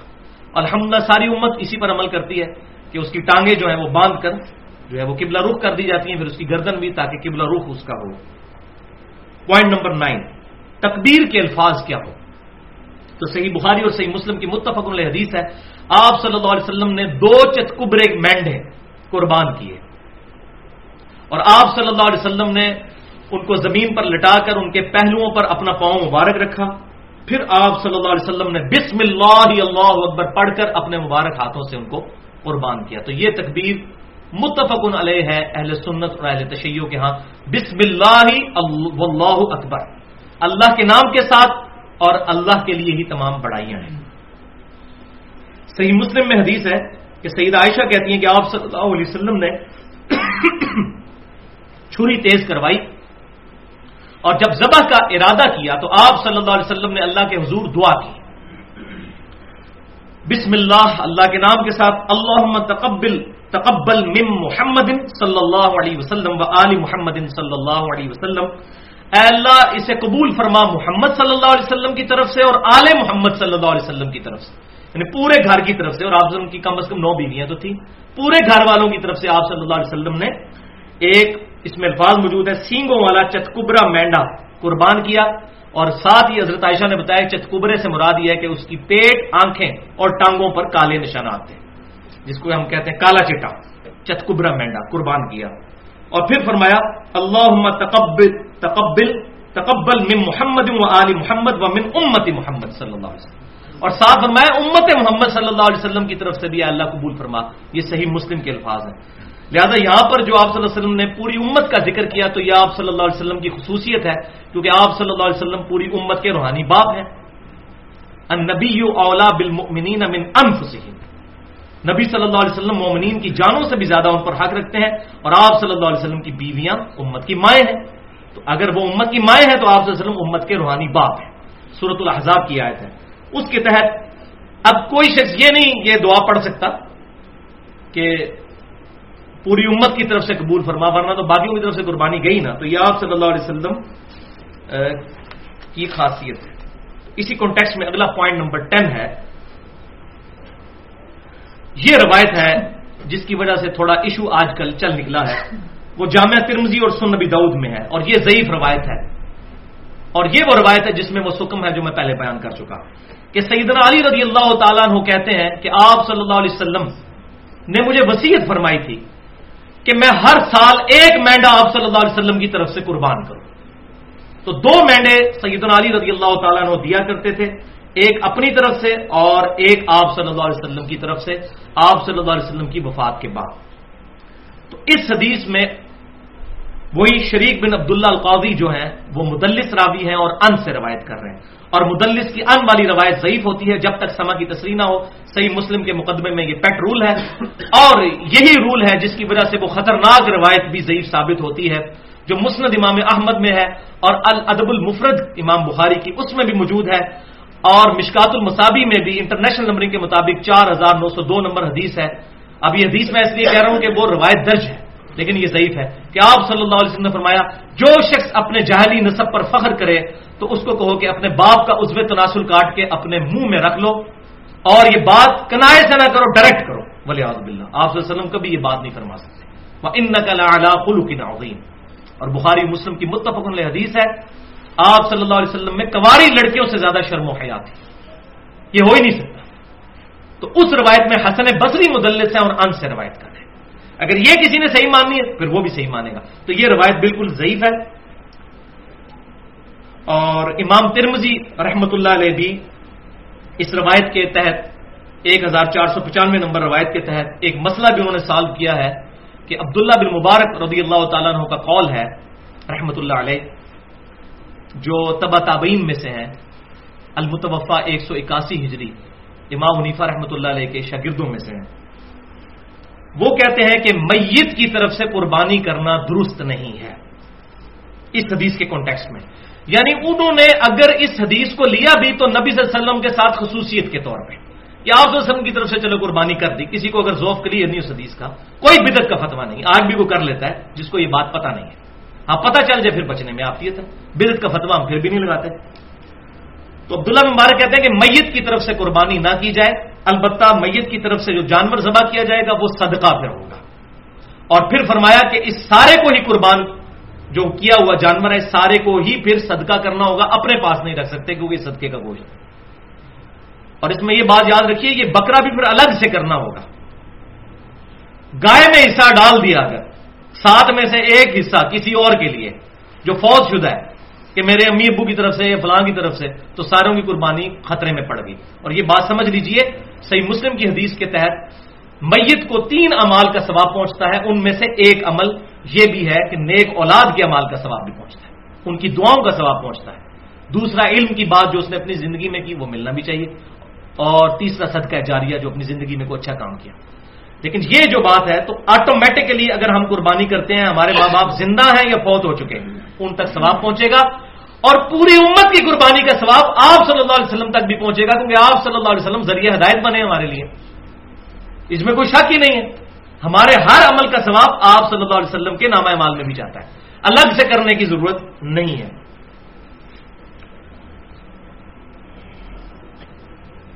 اب جناب کریٹیکل مسئلہ ایک اور آ رہا ہے، پوائنٹ نمبر 11. کیا قربانی میں عقیقہ والا معاملہ بھی شامل کیا جا سکتا ہے یا نہیں؟ کیونکہ اکثر ہمارے معاشرے میں ہو رہا ہے کہ وہ 6 حصے رکھے ہوتے ہیں گائے کے اور 7واں رکھ دیتے ہیں قربانی کے ساتھ 7واں عقیقے کا بھی. لڑکی ہو تو 1 رکھ دیا، لڑکا ہوا تو 2. حالانکہ دنیا کی کسی حدیث کی کتاب میں ضعیف سند کے ساتھ بھی کوئی ایسی روایت موجود نہیں ہے کہ یہ معاملہ کیا جائے گا عقیقے میں. عقیقے میں تو پوری جان دینی ہے. اب عقیقے کا مسئلہ بھی سن لیجئے. صحیح بخاری میں حدیث ہے، آپ صلی اللہ علیہ وسلم نے فرمایا لڑکے کے پیدا ہونے پر عقیقہ ہے اس کی طرف سے خون بہاؤ، یعنی پورا جانور لڑکے کے بدلے ایک جانور قربان کرنا ہے. اور وہ میں اپنی طرف سے نہیں کہہ رہا، جامعہ ترمذی، سنن ابی داؤد اور سنن نسائی میں صحیح سند کے ساتھ ہے. آپ صلی اللہ علیہ وسلم نے فرمایا بچہ اپنے عقیقے کے عوض گروی ہوتا ہے، 7ویں دن اس کا عقیقہ کرو. گروی کیا ہے؟ پوری جان دینی، جان کے بدلے جان. اس کا عقیقہ کرو 7ویں دن، اس کا نام رکھو اور اس کا سر مڑاؤ. یہ 3 کام کرو. اور تیسری حدیث جامعہ ترمذی، سنن ابی داؤد اور سنن نسائی میں موجود ہے. آپ صلی اللہ علیہ وسلم نے فرمایا لڑکے کی طرف سے 2 بکریاں یا بکرے اور لڑکی کی طرف سے 1 کرو. اور جامعہ ترمذی میں ڈیٹیل ساتھ موجود ہے کہ آپ صلی اللہ علیہ وسلم نے فرمایا کہ اس میں نر اور مادہ میں کوئی مسئلہ نہیں، نر بھی کر سکتے ہو اور مادہ بھی. ہمارے اہل تشیع بھائی جو ہیں وہ عقیقے اور قربانی میں صرف نر کے قائل ہیں، لیکن یہ حدیث ہمارے پاس موجود ہے کہ نر اور مادہ دونوں کی قربانی لگ سکتی ہے. البتہ نر کا ہونا زیادہ بہتر ہوگا کیونکہ سیدنا اسماعیل علیہ السلام کے لیے مینڈا ہی اتارا گیا تھا آسمان سے. تو یہ عقیقے والا مسئلہ میں نے کلیئر کیا. تو سنن الکبریٰ البہیقی میں صحیح سند کے ساتھ موجود ہے کہ آپ صلی اللہ علیہ وسلم نے اعلان نبوت کے بعد اپنا عقیقہ کیا. اس سے یہ بات ثابت ہوئی کہ اگر کسی شخص کو زندگی میں عقیقہ کرنے کی استطاعت نہیں ملی، اس کے ماں باپ کو نہیں تھی، بعد میں اس کو مل گئی، تو اب وہ اپنا عقیقہ خود کر سکتا ہے بڑی عمر میں بھی پہنچ کر. لیکن جان بوجھ کر لیٹ کرنا، جی منڈے کا چاچا آ رہا ہے تو منڈے کا تایا پہ آندا ہے باہروں تو عید تو بات کریں گے، فلانے تو بات کریں گے، یہ بات نہیں. ورنہ وہ اس کے بعد تو عام صدقہ ہوگا. 7ویں دن ہی عقیقہ کرنا ہے. یعنی بچہ اگر سوموار کو پیدا ہوا تو عقیقہ اتوار کو ہوگا، بچہ اگر اتوار کو پیدا ہوا تو عقیقہ ہوگا ہفتے والے دن 7ویں دن. اور رات میں اگر بچہ پیدا ہوا ہے تو وہ اسلامی دن جو ہے وہ مغرب سے شروع ہو جاتا ہے، اس کا بھی اعتبار کرنا ہوگا. ہاں جی، اب آ رہا ہے جناب کڑوا مسئلہ، پوائنٹ نمبر 12. نسبت تو اس کی بڑی اچھی آئی ہے 12 کی، لیکن مسئلہ بڑا کریٹیکل ہے، اور وہ ہے کہ قربانی کے دن کتنے ہیں. تو پہلی بات یہ سمجھ لیجئے کہ عید کے دن 2 ہیں. عید الفطر 1 شوال کو اور عید الاضحیٰ یعنی قربانی والی عید 10 ذوالحجہ کو. عید کے دن 2 ہیں. یہ بڑی عید کے 3 دن نہیں ہوتے، عید کے 2 ہی دن ہوتے ہیں، ایک چھوٹی عید اور بڑی عید. اور یہ میں اپنی طرف سے نہیں کہہ رہا، سنن ابی داؤد میں، سنن نسائی میں اور المستدرک للحاکم میں صحیح سند کے ساتھ حدیث ہے، اور امام ذہبی نے بھی اس روایت کی موافقت کی ہے. کہ آپ صلی اللہ علیہ وسلم جب مدینہ شریف تشریف لائے تو انصار میں 2 دن ایسے تھے وہ منایا کرتے تھے خوشی کے طور پر. تو آپ صلی اللہ علیہ وسلم نے فرمایا اللہ تعالیٰ نے تمہیں ان 2 دنوں کے بدلے میں 2 عید کے دن عطا فرمائے ہیں, ایک عید الاضحیٰ کا دن اور دوسرا عید الفطر کا دن. تو 2 دن, 2 دن ہے, عید کے 2 دن ہیں. اور صحیح بخاری اور مسلم کی متفقن علیہ حدیث ہے کہ 2 دن ایسے ہیں جن میں روزہ نہیں ہے, روزہ رکھنا منع ہے. دوسری روایت میں یہ ہے, ایک عید الفطر کا دن اور دوسرا عید الاضحیٰ کا دن. تو یہ تمام چیزیں بتا رہی ہیں کہ عید کے دن 2 ہیں. ہاں یوم النحر وہ زیادہ ہے. ہاں صحیح مسلم میں ایک حدیث ہے کہ تمام ایام تشریق جو ہیں, ایام تشریق کون کون سے, 10 ذوالحجہ, 11, 12 اور 13, یہ 4 دن یہ کھانے پینے کے دن ہیں. یعنی ان میں کھانا پینا, اس میں عید کے دن کے الفاظ کہیں نہیں موجود ہیں. بعض مولوی اس میں 2 نمبری کرتے ہیں, عید کا نہیں, کھانے پینے کے دن. اور تشریق کہتے بھی عربی زبان کے اندر گوشت کو خشک کر کے جو رکھا جاتا ہے تاکہ سٹور کیا جائے, جس طرح آج کل جو ہے فریجوں میں سٹور ہوتا ہے, اس کو کہا جاتا ہے. تو یوم النحر کتنے ہیں؟ تو بھائیو اس میں اہل سنت اور اہل تشیع کا اتفاق ہے سوائے چند لوگوں کے کہ عید میں, بڑی عید میں یوم النحر 3 ہے, 10 ذوالحجہ جو عید کا دن اور اس کے بعد 2 دن اور 11 اور 12. اہل سنت اور اہل تشیع کا اتفاق ہے. البتہ اہل سنت میں سے ایک گروہ جو اصحاب الحدیث یا اہل حدیث اپنے آپ کو کہتے ہیں, ان میں سے چند علماء کی یہ رائے ہے, اور وہ ظاہر ہے کہ ضعیف روایتوں کی وجہ سے ہوئی. ضعیف روایتیں ہی اصل میں فتنہ کھڑا کرتی ہیں سارا. اور میری پوری گفتگو ہے مسئلہ نمبر 36 کے نام سے اہل سنت پاک.com پر 1 گھنٹہ 25 منٹ کی گفتگو, ضعیف الاسناد اور من گھڑت احادیث کے فتنے کا تحقیقی جائزہ. یہ ساری امت میں بگاڑ جو آئے ہیں قرآن اور صحیح بخاری اور صحیح مسلم کے مقابلے پر, یہ ضعیف الاسناد احادیث کی وجہ سے. تو ضعیف احادیث کی وجہ سے جو اسناد میں ضعیف ہوں, یہ سارا فتنہ کھڑا ہوا. تو وہ حدیث جو ہے اس کی 2 تگڑی روایتیں جو بقول ان کے ہیں وہ پیش کی جاتی ہیں, وہ میں ان کا سکم آپ کو بتا دیتا ہوں. پہلی حدیث مسند امام احمد سے, یہ ہر بندے کی زبان زد عام ہوتی ہے کہ آپ صلی اللہ علیہ وسلم نے فرمایا کہ تمام ایام تشریق قربانی کے ہیں. تو بھائیو یہ حدیث پکی ضعیف ہے, منقطع روایت ہے, اور صحیح مسلم کے مقدمے میں ہے کہ تابعی کی مرسل کوئی شے نہیں ہے جب تک وہ صحابی سے بیان نہ کرتے. تو اس حدیث میں سکم یہ ہے کہ عبد الرحمن بن ابی حسین رحمت اللہ علیہ, ان کی تابعی, یہ جو تابعی ہیں, ان کی ملاقات جبیر بن مطعم رضی اللہ تعالیٰ عنہ صحابی سے ثابت نہیں. اور ظلم کی انتہا یہ ہے کہ دارالسلام نے جو کتاب چھاپی ہے حافظ صلاح الدین یوسف صاحب کی, انہوں نے یہ روایت لکھی اور ساتھ لکھ بھی دیا کہ محدثین کی نظر میں یہ روایت منقطع ہے. پھر آگے کہتے ہیں لیکن بعض کہتے ہیں ٹھیک ہے لہذا کر لینی چاہیے. یعنی اتنی شک والی چیز ہی کر لینی چاہیے. پھر تو بھائیو 24 حدیثیں تو میں بھی پیش کرتا ہوں نبی صلی اللہ علیہ وسلم کے بارے میں کہ بغیر رفع دین کے آپ نے نماز پڑھی.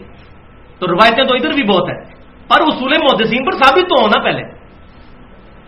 تو ضعیف الاسناد احادیث کا یہ سارا فتنہ ہے.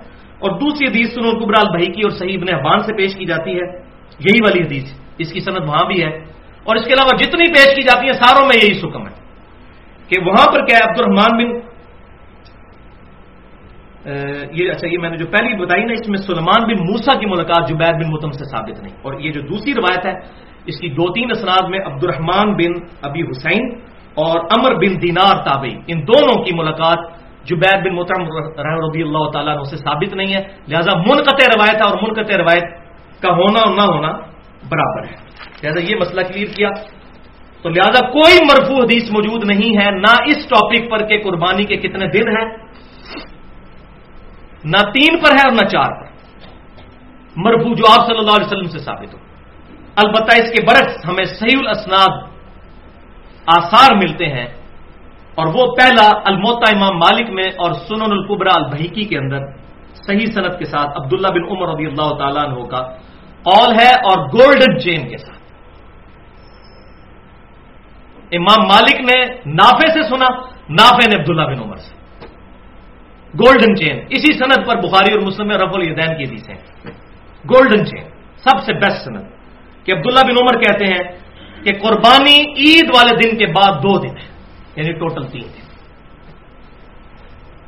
بلکہ احکام القرآن جو امام طحاوی رحمۃ اللہ علیہ المتوفا 321 ہجری ان کی کتاب ہے، اس میں صحیح سند کے ساتھ مولا علی رضی اللہ تعالیٰ عنہ، اور مولا سے مراد جگری یار، جو جامعہ ترمذی میں حدیث ہے، جس کا مولا میں اس کا مولا علی رضی اللہ تعالیٰ، مولا سے مراد مشکل کشا نہیں، اور اس میں میری پوری گفتگو بھی ہے sunnatpak.com پر 2.25 گھنٹے کی دعا صرف اللہ ہی سے، مسئلہ نمبر 3 کے نام سے اور مسئلہ نمبر 43 کے نام سے، وسیلہ اور توسل کے صحیح احکام و مسائل، وہ بھی 1.5 گھنٹے کی گفتگو ہے الحمدللہ، یہ میں نے ایشوز میں ریزالو کیا ہے۔ تو اسی بک میں ہے کہ سیدنا علی رضی اللہ تعالیٰ عنہ کا قول ہے صحیح سند کے ساتھ کہ قربانی کے کل 3 ہی دن ہیں، 10، 11 اور 12، اور اسی کتاب میں عبداللہ بن عباس رضی اللہ تعالیٰ عنہما کا بھی قول ہے صحیح سند کے ساتھ کہ قربانی کے دن عید کے بعد 2 ہیں، لیکن افضل دن پہلے دن ہی قربانی کرنا ہے۔ یہ مسئلہ بھی کلیئر ہو گیا۔ لہذا یہ 4 دن جو اونٹ کھڑا رکھتے ہیں اور پھر قربان کر رہے ہوتے ہیں، ہم مردہ سنت زندہ کر رہے ہیں۔ تو یہ عبداللہ بن عباس کہہ رہے ہیں پہلا دن افضل ہے، یہ کوئی مردہ سنت زندہ نہیں ہے، پہلے سنت تو ثابت ہو صحیح سند کے ساتھ۔ تو مردہ سنتیں جو بخاری اور مسلم سے ثابت ہیں اس کو زندہ کرنے کے لیے کوئی تیار ہی نہیں، وہ میں بتا دیتا ہوں اگر اس کے لیے کوئی تیار ہو جائے۔ بخاری اور مسلم کی متفق علیہ حدیث ہے، آپ صلی اللہ علیہ وسلم نے فتح مکہ کے موقع پر کالی پگڑی پہنی ہوئی تھی اور اس کے 2 شملے چھوڑے ہوئے تھے دائیں اور بائیں کندھے پر۔ اس مردہ سنت کو بھی زندہ کریں نا، سارے لوگ پگڑیاں باندھیں۔ المستدرک للحاکم میں صحیح سند کے ساتھ ہے، سعد بن ابی وقاص کہتے ہیں میں نے سفید کلر کی پگڑی باندھی ہوئی تھی اور شملہ نہیں چھوڑا تھا، تو آپ صلی اللہ علیہ وسلم نے اپنے مبارک ہاتھوں سے وہ پگڑی کھول کر دوبارہ مجھے باندھی اور 1 چپے کے برابر جو ہے وہ شملہ چھوڑا، اور فرمایا سعد اس طرح پگڑی باندھا کرو خوبصورت لگتی۔ تو اس مردہ سنت کو بھی کوئی زندہ کرے نا۔ اچھا، اب ایک اور نئی آج ہی مجھے سننے کو ایک بات ملی کہ جی حاجی جو ہے وہ منا میں ہوتے ہیں، تو منا میں تو قرآن پاک میں سورۃ البقرہ کی آیت نمبر 203 میں آیا ہے کہ منا میں تو آپ 3 دن مزید رہ سکتے ہیں، 2 دن کے بعد بھی لوٹ سکتے ہیں، یعنی 10 کے بعد 11 اور 12، عموماً تمام حاجی 12 تک آ جاتے ہیں، لیکن اس میں اجازت ہے قرآن پاک میں سورۃ البقرہ آیت نمبر 203 میں کہ کوئی تیسرے دن بھی رہنا چاہے تو رہ سکتا ہے۔ تو کہتے ہیں چونکہ وہ منا میں 3 دن رہا جا سکتا ہے، لہذا قربانی بھی 3 دن ہو سکتی ہے۔ بھائیو یہ مسئلہ کہاں سے نکال لیا؟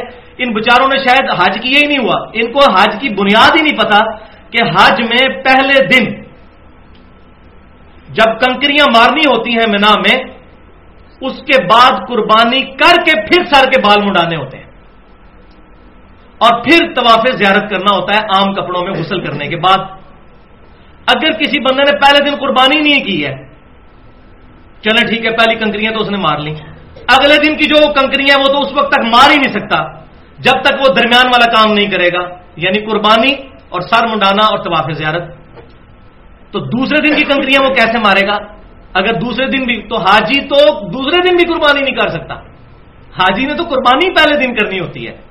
تو یہ بالکل فراڈ بچایا ہوا ہے، پتہ نہیں کہاں سے یہ باتیں لکھ لی ہیں، تو ایسی کوئی بات نہیں ہے۔ الحمدللہ میں نے بتا دیا، اہل سنت اور اہل تشیع میں اتفاق ہے، سوائے امام شافعی رحمۃ اللہ علیہ اور چند لوگوں کا کہ وہ چوتھے دن کی قائل ہیں اور ضعیف روایتوں کی وجہ سے، اور اس میں کوئی ایسا مسئلہ نہیں، ہم ان پہ کوئی بدعت کا فتویٰ نہیں لگاتے، لیکن جس کو بات پتہ چل جائے، اور میں اسی لیے بھائیوں یہ بات شاید کسی کو بری بھی لگے لیکن میں اپنے دل کی بات سامنے رکھوں، میں اہل سنت میں سے اور اہل تشیع میں سے سب سے زیادہ محبت اہل حدیث کے ساتھ کرتا ہوں۔ اس کی وجہ یہ ہے کہ یہی ایک مکتبہ فکر ہے جن کے سامنے جب صحیح الاسناد احادیث رکھی جاتی ہیں تو ان کو اپنا کوئی بزرگ یاد نہیں آتا، وہ کہتے ہیں بھئی حدیث صحیح ثابت ہوگی، یہی ہمارا مذہب ہے، اور اگر ہم کسی حدیث پر عمل کر رہے تھے اور وہ ضعیف تھی ہم چھوڑ دیں گے۔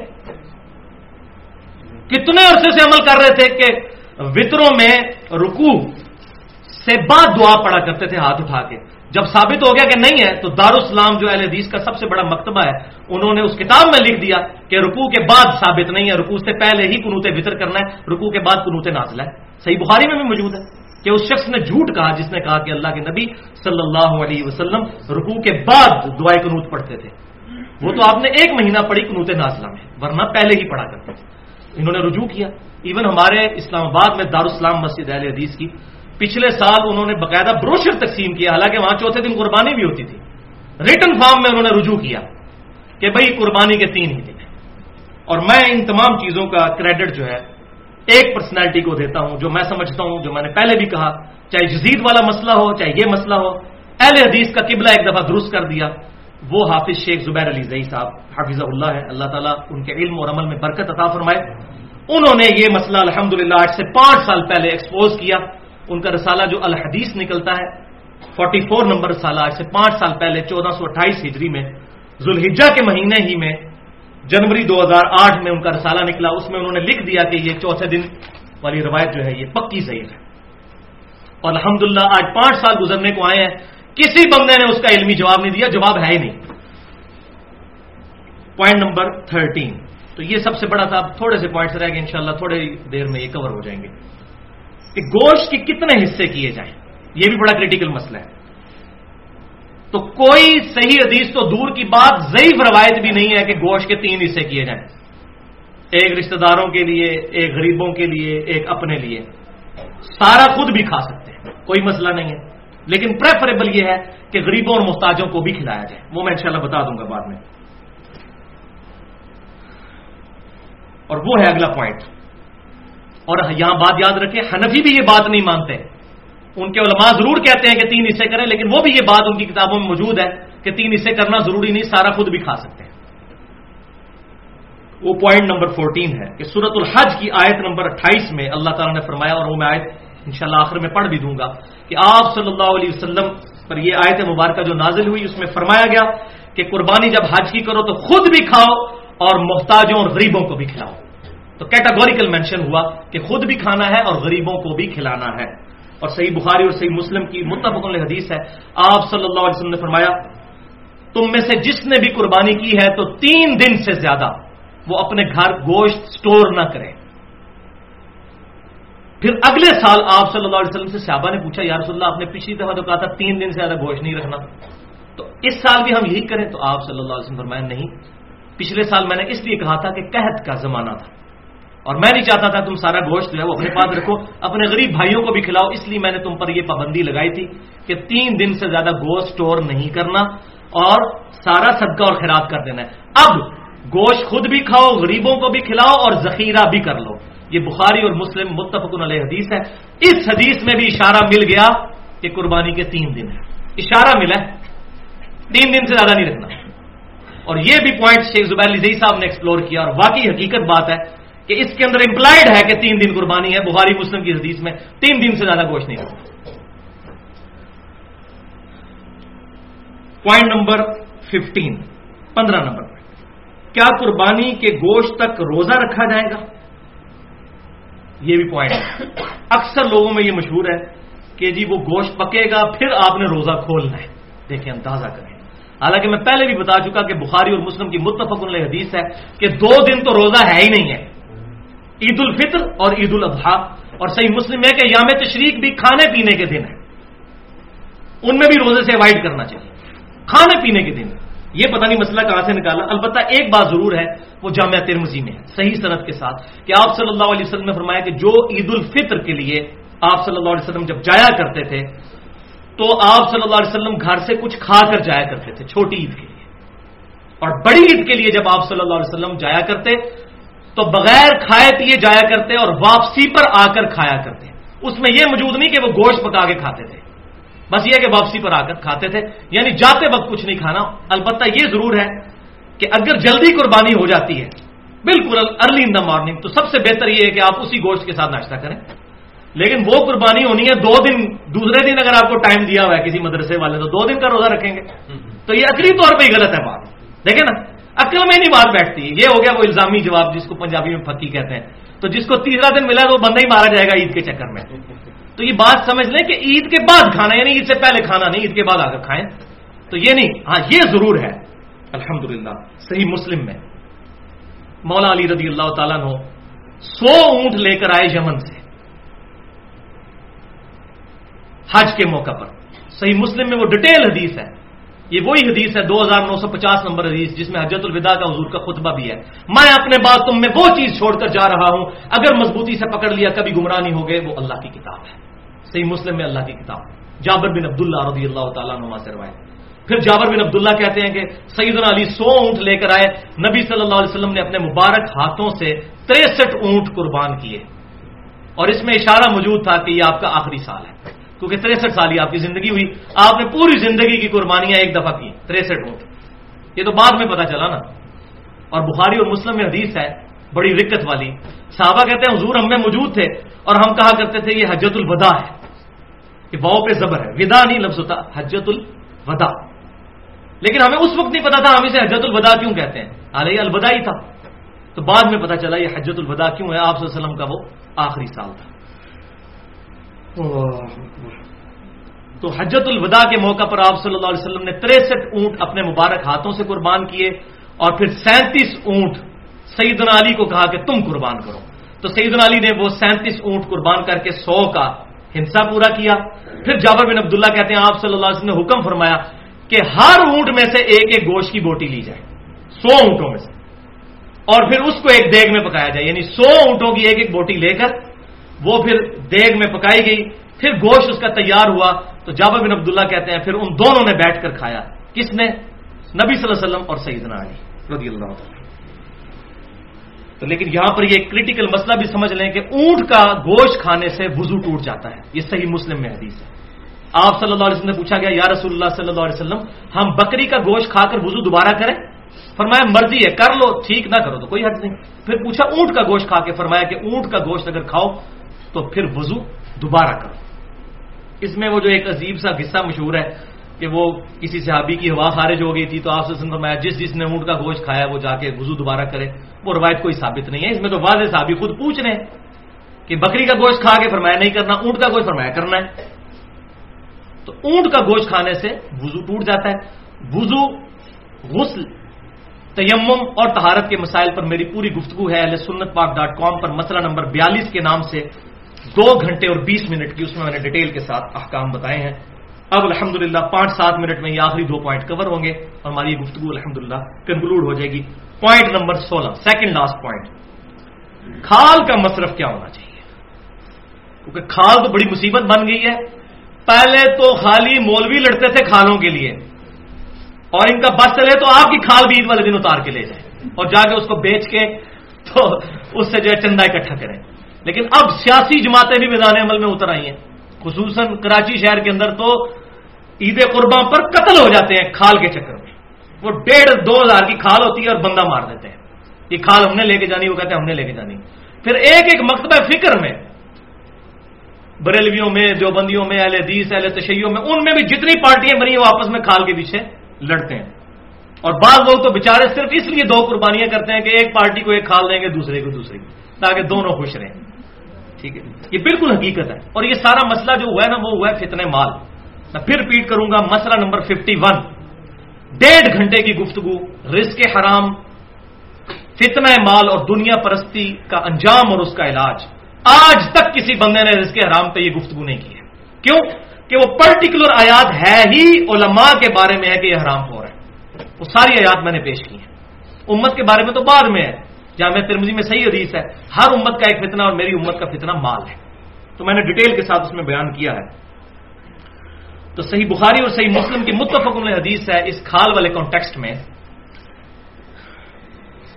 کہ سیدنا علی رضی اللہ تعالیٰ عنہ کہتے ہیں کہ نبی صلی اللہ علیہ وسلم نے میری ڈیوٹی لگائی تھی اونٹوں پر کہ میں اونٹوں کی قربانی کے لیے ان سے پہلے جو ہے ان کی نگرانی کروں, اس کے بعد ان کی لگاموں کو اور ان کے پالان جو ان پر رکھے ہوتے ہیں اور لگامیں جو ساتھ ہوتی ہیں ان کو اور ان کی کھال کو صدقہ کروں, اور کسائی کو یعنی قصاب کو اس کی اجرت نہ دوں کہ اس کے کھال اس کے حوالے کر دی جائے کہ یہ اجرت ہے تمہارے قربان کرنے کی, اپنی طرف سے اجرت دے.